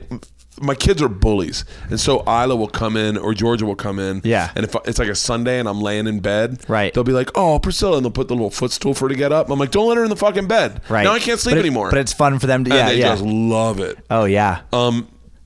Do your how much time do you split with your wife with the kids? Is it like 50-50? 50-50. That's Yeah. fucking great. Yeah. And it really is like amicable. I made a whole joke about that word, but like it is like we get along. Like we're very good about like putting the kids first, and so like, you know, I never want to make light of divorce with kids. Like, it's something you should do, which not advocating that at all ever for anyone. You know, I get that certain relationships though just don't work for whatever reason. Yeah. But I am proud of how we've try to minimize trauma for the kids. Really? And not talk shit about the other parents. That's great. You know, like make sure that access is really good, make sure that they're able to do like the one school and keep their network of friends and be like very positive about, you know, and work together as best we can to have like the same rules in the house and just work together like as a team, like a lot of communication. That's fucking awesome. I don't think if my wife and I got divorced, it would not be good. She would hate you forever. No, I just don't think I'd deal with it well. It would be her wanting a divorce for me. Like, I'm not gonna ever divorce that woman. I'll kill her first. I definitely have joked about that, but I was like, if my wife disappears from a jog, first of all, You're the prime suspect. I'm gonna look so guilty, and I'm gonna act so guilty that, like, if she really does get kidnapped from a jog, You'll go to jail for it. You'll go to jail. I'll be at the podium like, I really hope she comes back. I didn't do it. I swear to God, I didn't do it. Like, but yeah, she would divorce me. I could see that. I could tell. I'm a nightmare. We were talking about jokingly about me dying, and so I said something. I said, you know, my biggest fear is that you'll die, and That's not her biggest fear. Is not that you'll die. and then she goes, oh, yeah. She goes, yeah. That would be that bothers me when I think about that. And I go, what you're not going to flip that back on me? And she goes, no, when you die. Oh, no. And I'm like, so you already know that you'll be alive when I die? She goes, oh, yeah. And I go, oh, that's not cool. And she goes, no. I said, wait, have you thought about this a lot? And she goes, oh, a little bit. I was like, where are you going to leave Valley Village? She goes, no, me and the girls are going to stay here. And I was like, she has a whole plan. She's like, yeah. And then she goes, I got to be honest with you. I think there will be, I will be really sad, but there will definitely be a time where I'm like, and like, I was like, are you serious? And she's like, no, I love you, but you are such a difficult person to live with. Like, so difficult that, like, you know, there will be a time where I'm like, you know what? Now I get to do me. And I'm like, are you serious? Because we talked about this in the car off podcasting, but she runs my life. Right. I don't do that for a human being. Like, I can't imagine running someone's life. My wife does that for our family too. She organizes, she makes the divorce work because of the kids' schedules. Is your wife friends with your ex-wife? She works with her. Yep. They're friendly. You know, kind of thing. And like, but she makes my life work. I've gotten so childlike in that way where I just text her when someone's like, hey man, where you, can you do this thing? And I'm like, hold on, let me ask my wife. Not in like a permission way, but I'm like, even my agent manager, they talk to her more than me because they know that I am a fucking moron who doesn't know things basic people should know about their lives. Yeah. Because we've just set up our lives lately where it's like I just get to focus on my silly shit and work on jokes and work on stories. Yeah. And that's it. My wife said it is best when, like, she's like, it's best when we just let dad do dad. She's like, don't ask for, there's parts of dad where you're not going to, like, because the girls go, it's not fair. Like, how come dad doesn't have chores? And it was a big fight we got into. Right. Because they wanted me to have chores because they got chores. I said, yeah, my chore is going out on the fucking road. Exactly. And then I was like, I'm not doing chores. And my wife's like, you should do chores. And then I got to a place and my wife's like, I was like, listen, don't get pissed because I fucking set my life up perfectly. I fucking won. All I have to do is think of goofy fucking things all day long. Yeah. It's my favorite thing. I didn't even realize that until one day I called Stanhope and it's like, it's fucking like middle of the day and I just call him up and I go, what are you doing? He's like, trying to think of goofs. Trying to think of goofs? And I was like, what? And he goes, I was trying to think of goofs. He goes, I want to do goofs. What was he saying? I want to do knock jokes, but I want to, like, he was trying to break down knock jokes. Yeah. And he was telling me the idea and I was like, wow. And then I was like, you're 50 and you're just sitting here trying to like break down knock jokes. He goes, beautiful. He goes, yep, I picked this life. And I was like, you did? And he was like, I'm going to make myself a cocktail. I was like, yeah, because no one gets to tell you what to do. Right. I was like, that's what I love about this job. Yeah. And my wife had said to the girls, no one tells dad what to do, and that includes us. Like, we don't get to tell dad. Like, we can make sure that he knows what is right and wrong, but you can't just tell dad he's doing chores. Right. That's not dad. But I think she looks at that sometimes, my wife, and goes, I understand. This is fucking exhausting to me. Right. And so, like the fucking screenplay that we were just telling you about. Yeah. Like the idea that that she has to set that up thinks in for her you. head, okay, if I want the house in Big Bear, he needs to do a fucking sitcom. Right. If he's going to do a sitcom, he's not going to do it on his own. Right. So let me I just have to do this. Let me just put myself on the best. But it's a win-win. Where it's like, she gets an amazing, life and stuff from it, but I get both sides. It's win-win. But the best thing I ever did, she started a podcast and it's made her life exponentially happy. She is cool so to have her outlet. To have her creative outlet. Yeah. And she is very possessive of it. That's awesome. Like because I go back in my head, I'm like, I'm a fucking star. I'll just hop on your podcast. And I'll walk in and she'll be like, get the fuck out. Yeah. And I'm like, it's my time. Yeah. I'm like, what are you talking about? Get the fuck out. Like, yeah. Yeah, she's so fucking happy. Oh, that's awesome, man. She's the happiest she's ever been. She did Beachbody. Yeah. Lost like 16 pounds. Wow. Looks amazing. Like, for the first time in a while since she's had babies. Yeah. Like, I hug her and she feels like super, super tiny. And wow. I'm like usually, you hug your wife. Yeah. You hug. And then you go on the road and you like hug some random chick, like an 18-year-old. You're like, whoa, I forgot what that felt like. And then I hugged my wife the other day and I was like, oh, you feel like an 18-year-old. I was like, oh, fuck. Not 18 is creepy. I understand that now. You can't 16. say that. Yeah, 16-year-old. But yeah, I feel like, how much time have we done? I have no idea. We've done a solid 2.5 hours. We should, are you hungry?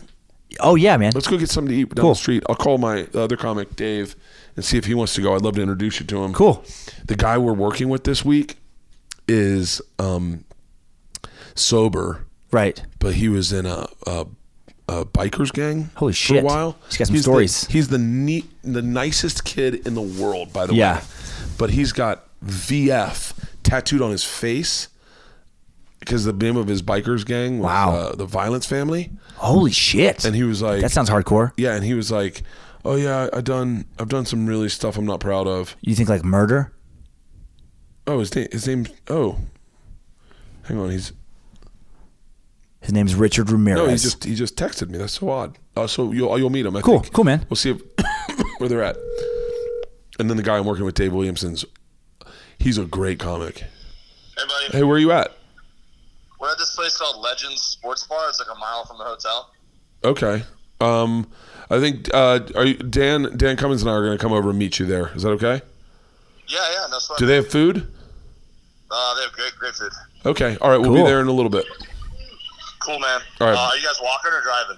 We're driving. Why? You walk? Okay, cool. No, it's just there's this one park that you have to walk through. I'll tell you when you get here. No, we've been to that park. We actually, well, you want to talk about closure? We started the podcast in that park. It was a little stabby. Oh, a little stabby. I can't believe that you walked through that park. All right, we'll be there in a little bit. All right, man. Bye. Can I tell you, as a listener, Yeah. I hope there's someone who's like 22 years old who's like, I kind of want to get into stand-up.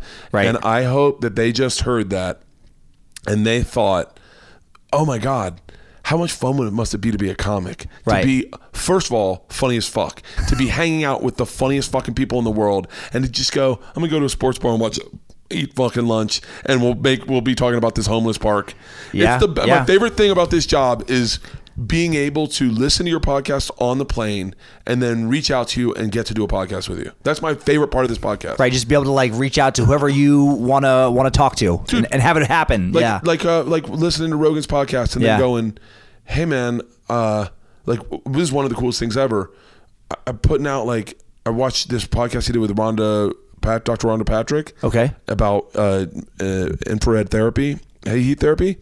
And then she's texting me because I had some questions online. Wow. She's like, if you have any questions, hit me up. Here's what I think. This is what. And I'm like, that's the greatest part of this fucking. Yeah, it is a great fucking life. It's a great job. And thank you, man, for having me on this, man. This is awesome. You got it. I'll tell you what this is from my side perspective, and I don't do this in my own job, but man, you should definitely do a podcast tour where you go through each of your best time sucks. Yeah. And you do the stand up based on time suck and be like and put out a tour. Right. Try it with one show. Try it with one night. Taking the best bits from the just take say, ladies and gentlemen, I'm doing a time suck show. On this show, I will be calling Vlad the Impaler, Ruby, or whatever, David Koresh, a live, the highlights. Just doing highlights. And then you go up and you do material based on the episodes that they just listened to. Yeah. And be like, that would be a great way not only to develop material, but sell tickets in the same market within. I am starting to do live time sucks during the day. And what I do is I'm just doing whatever podcast is that going to be that Monday, I do the live version, which is a slightly altered version catered to live crowd a little more. I'm trying to set it up where like in Spokane, it's a Spokane Comedy Club. I'll be doing the Green River Killer on Sunday night, and then you'll get the studio version of that episode on Monday. So you get the crisp version, but if you want to hear the live version where I interact, so you do the live version. Mm-hmm. Oh, that's great. And then I'll release the live version on for the premium subscribe, whatever like that, so they can pick if they want to listen to live, or because the live will be a little different format than like the regular Suck Dungeon recorded one. So real quick, just to cover this again, the top 3 episodes you'd send people to: Vlad the Impaler, Scientology. No, Vlad the Impaler, David Koresh, Waco Compound, and Salem Witch Trials. All right. Those are the 3 you should check out. I think so. Subscribe to the podcast. It's called Time Suck. Find them on the road. You're doing a big tour right now, right? Yeah, I just wound down off a bunch of dates, but I do have San Francisco Punchline coming up next week, the Spokane Live podcast, Sacramento Punchline, and then this summer I'll be Tampa, Orlando, Arlington, just all over the place. That's great, man. I'm so happy for your success. Oh, thanks, bro, man. I really am. Thank you so much, man. There's a lot of guys that are as well. Like it's nice fun seeing good guys succeed and succeed on their own terms. Oh, thank you, man. I feel beyond lucky to have this start working out. Fuck yeah. Well, let's go get something to eat. Cool. Awesome.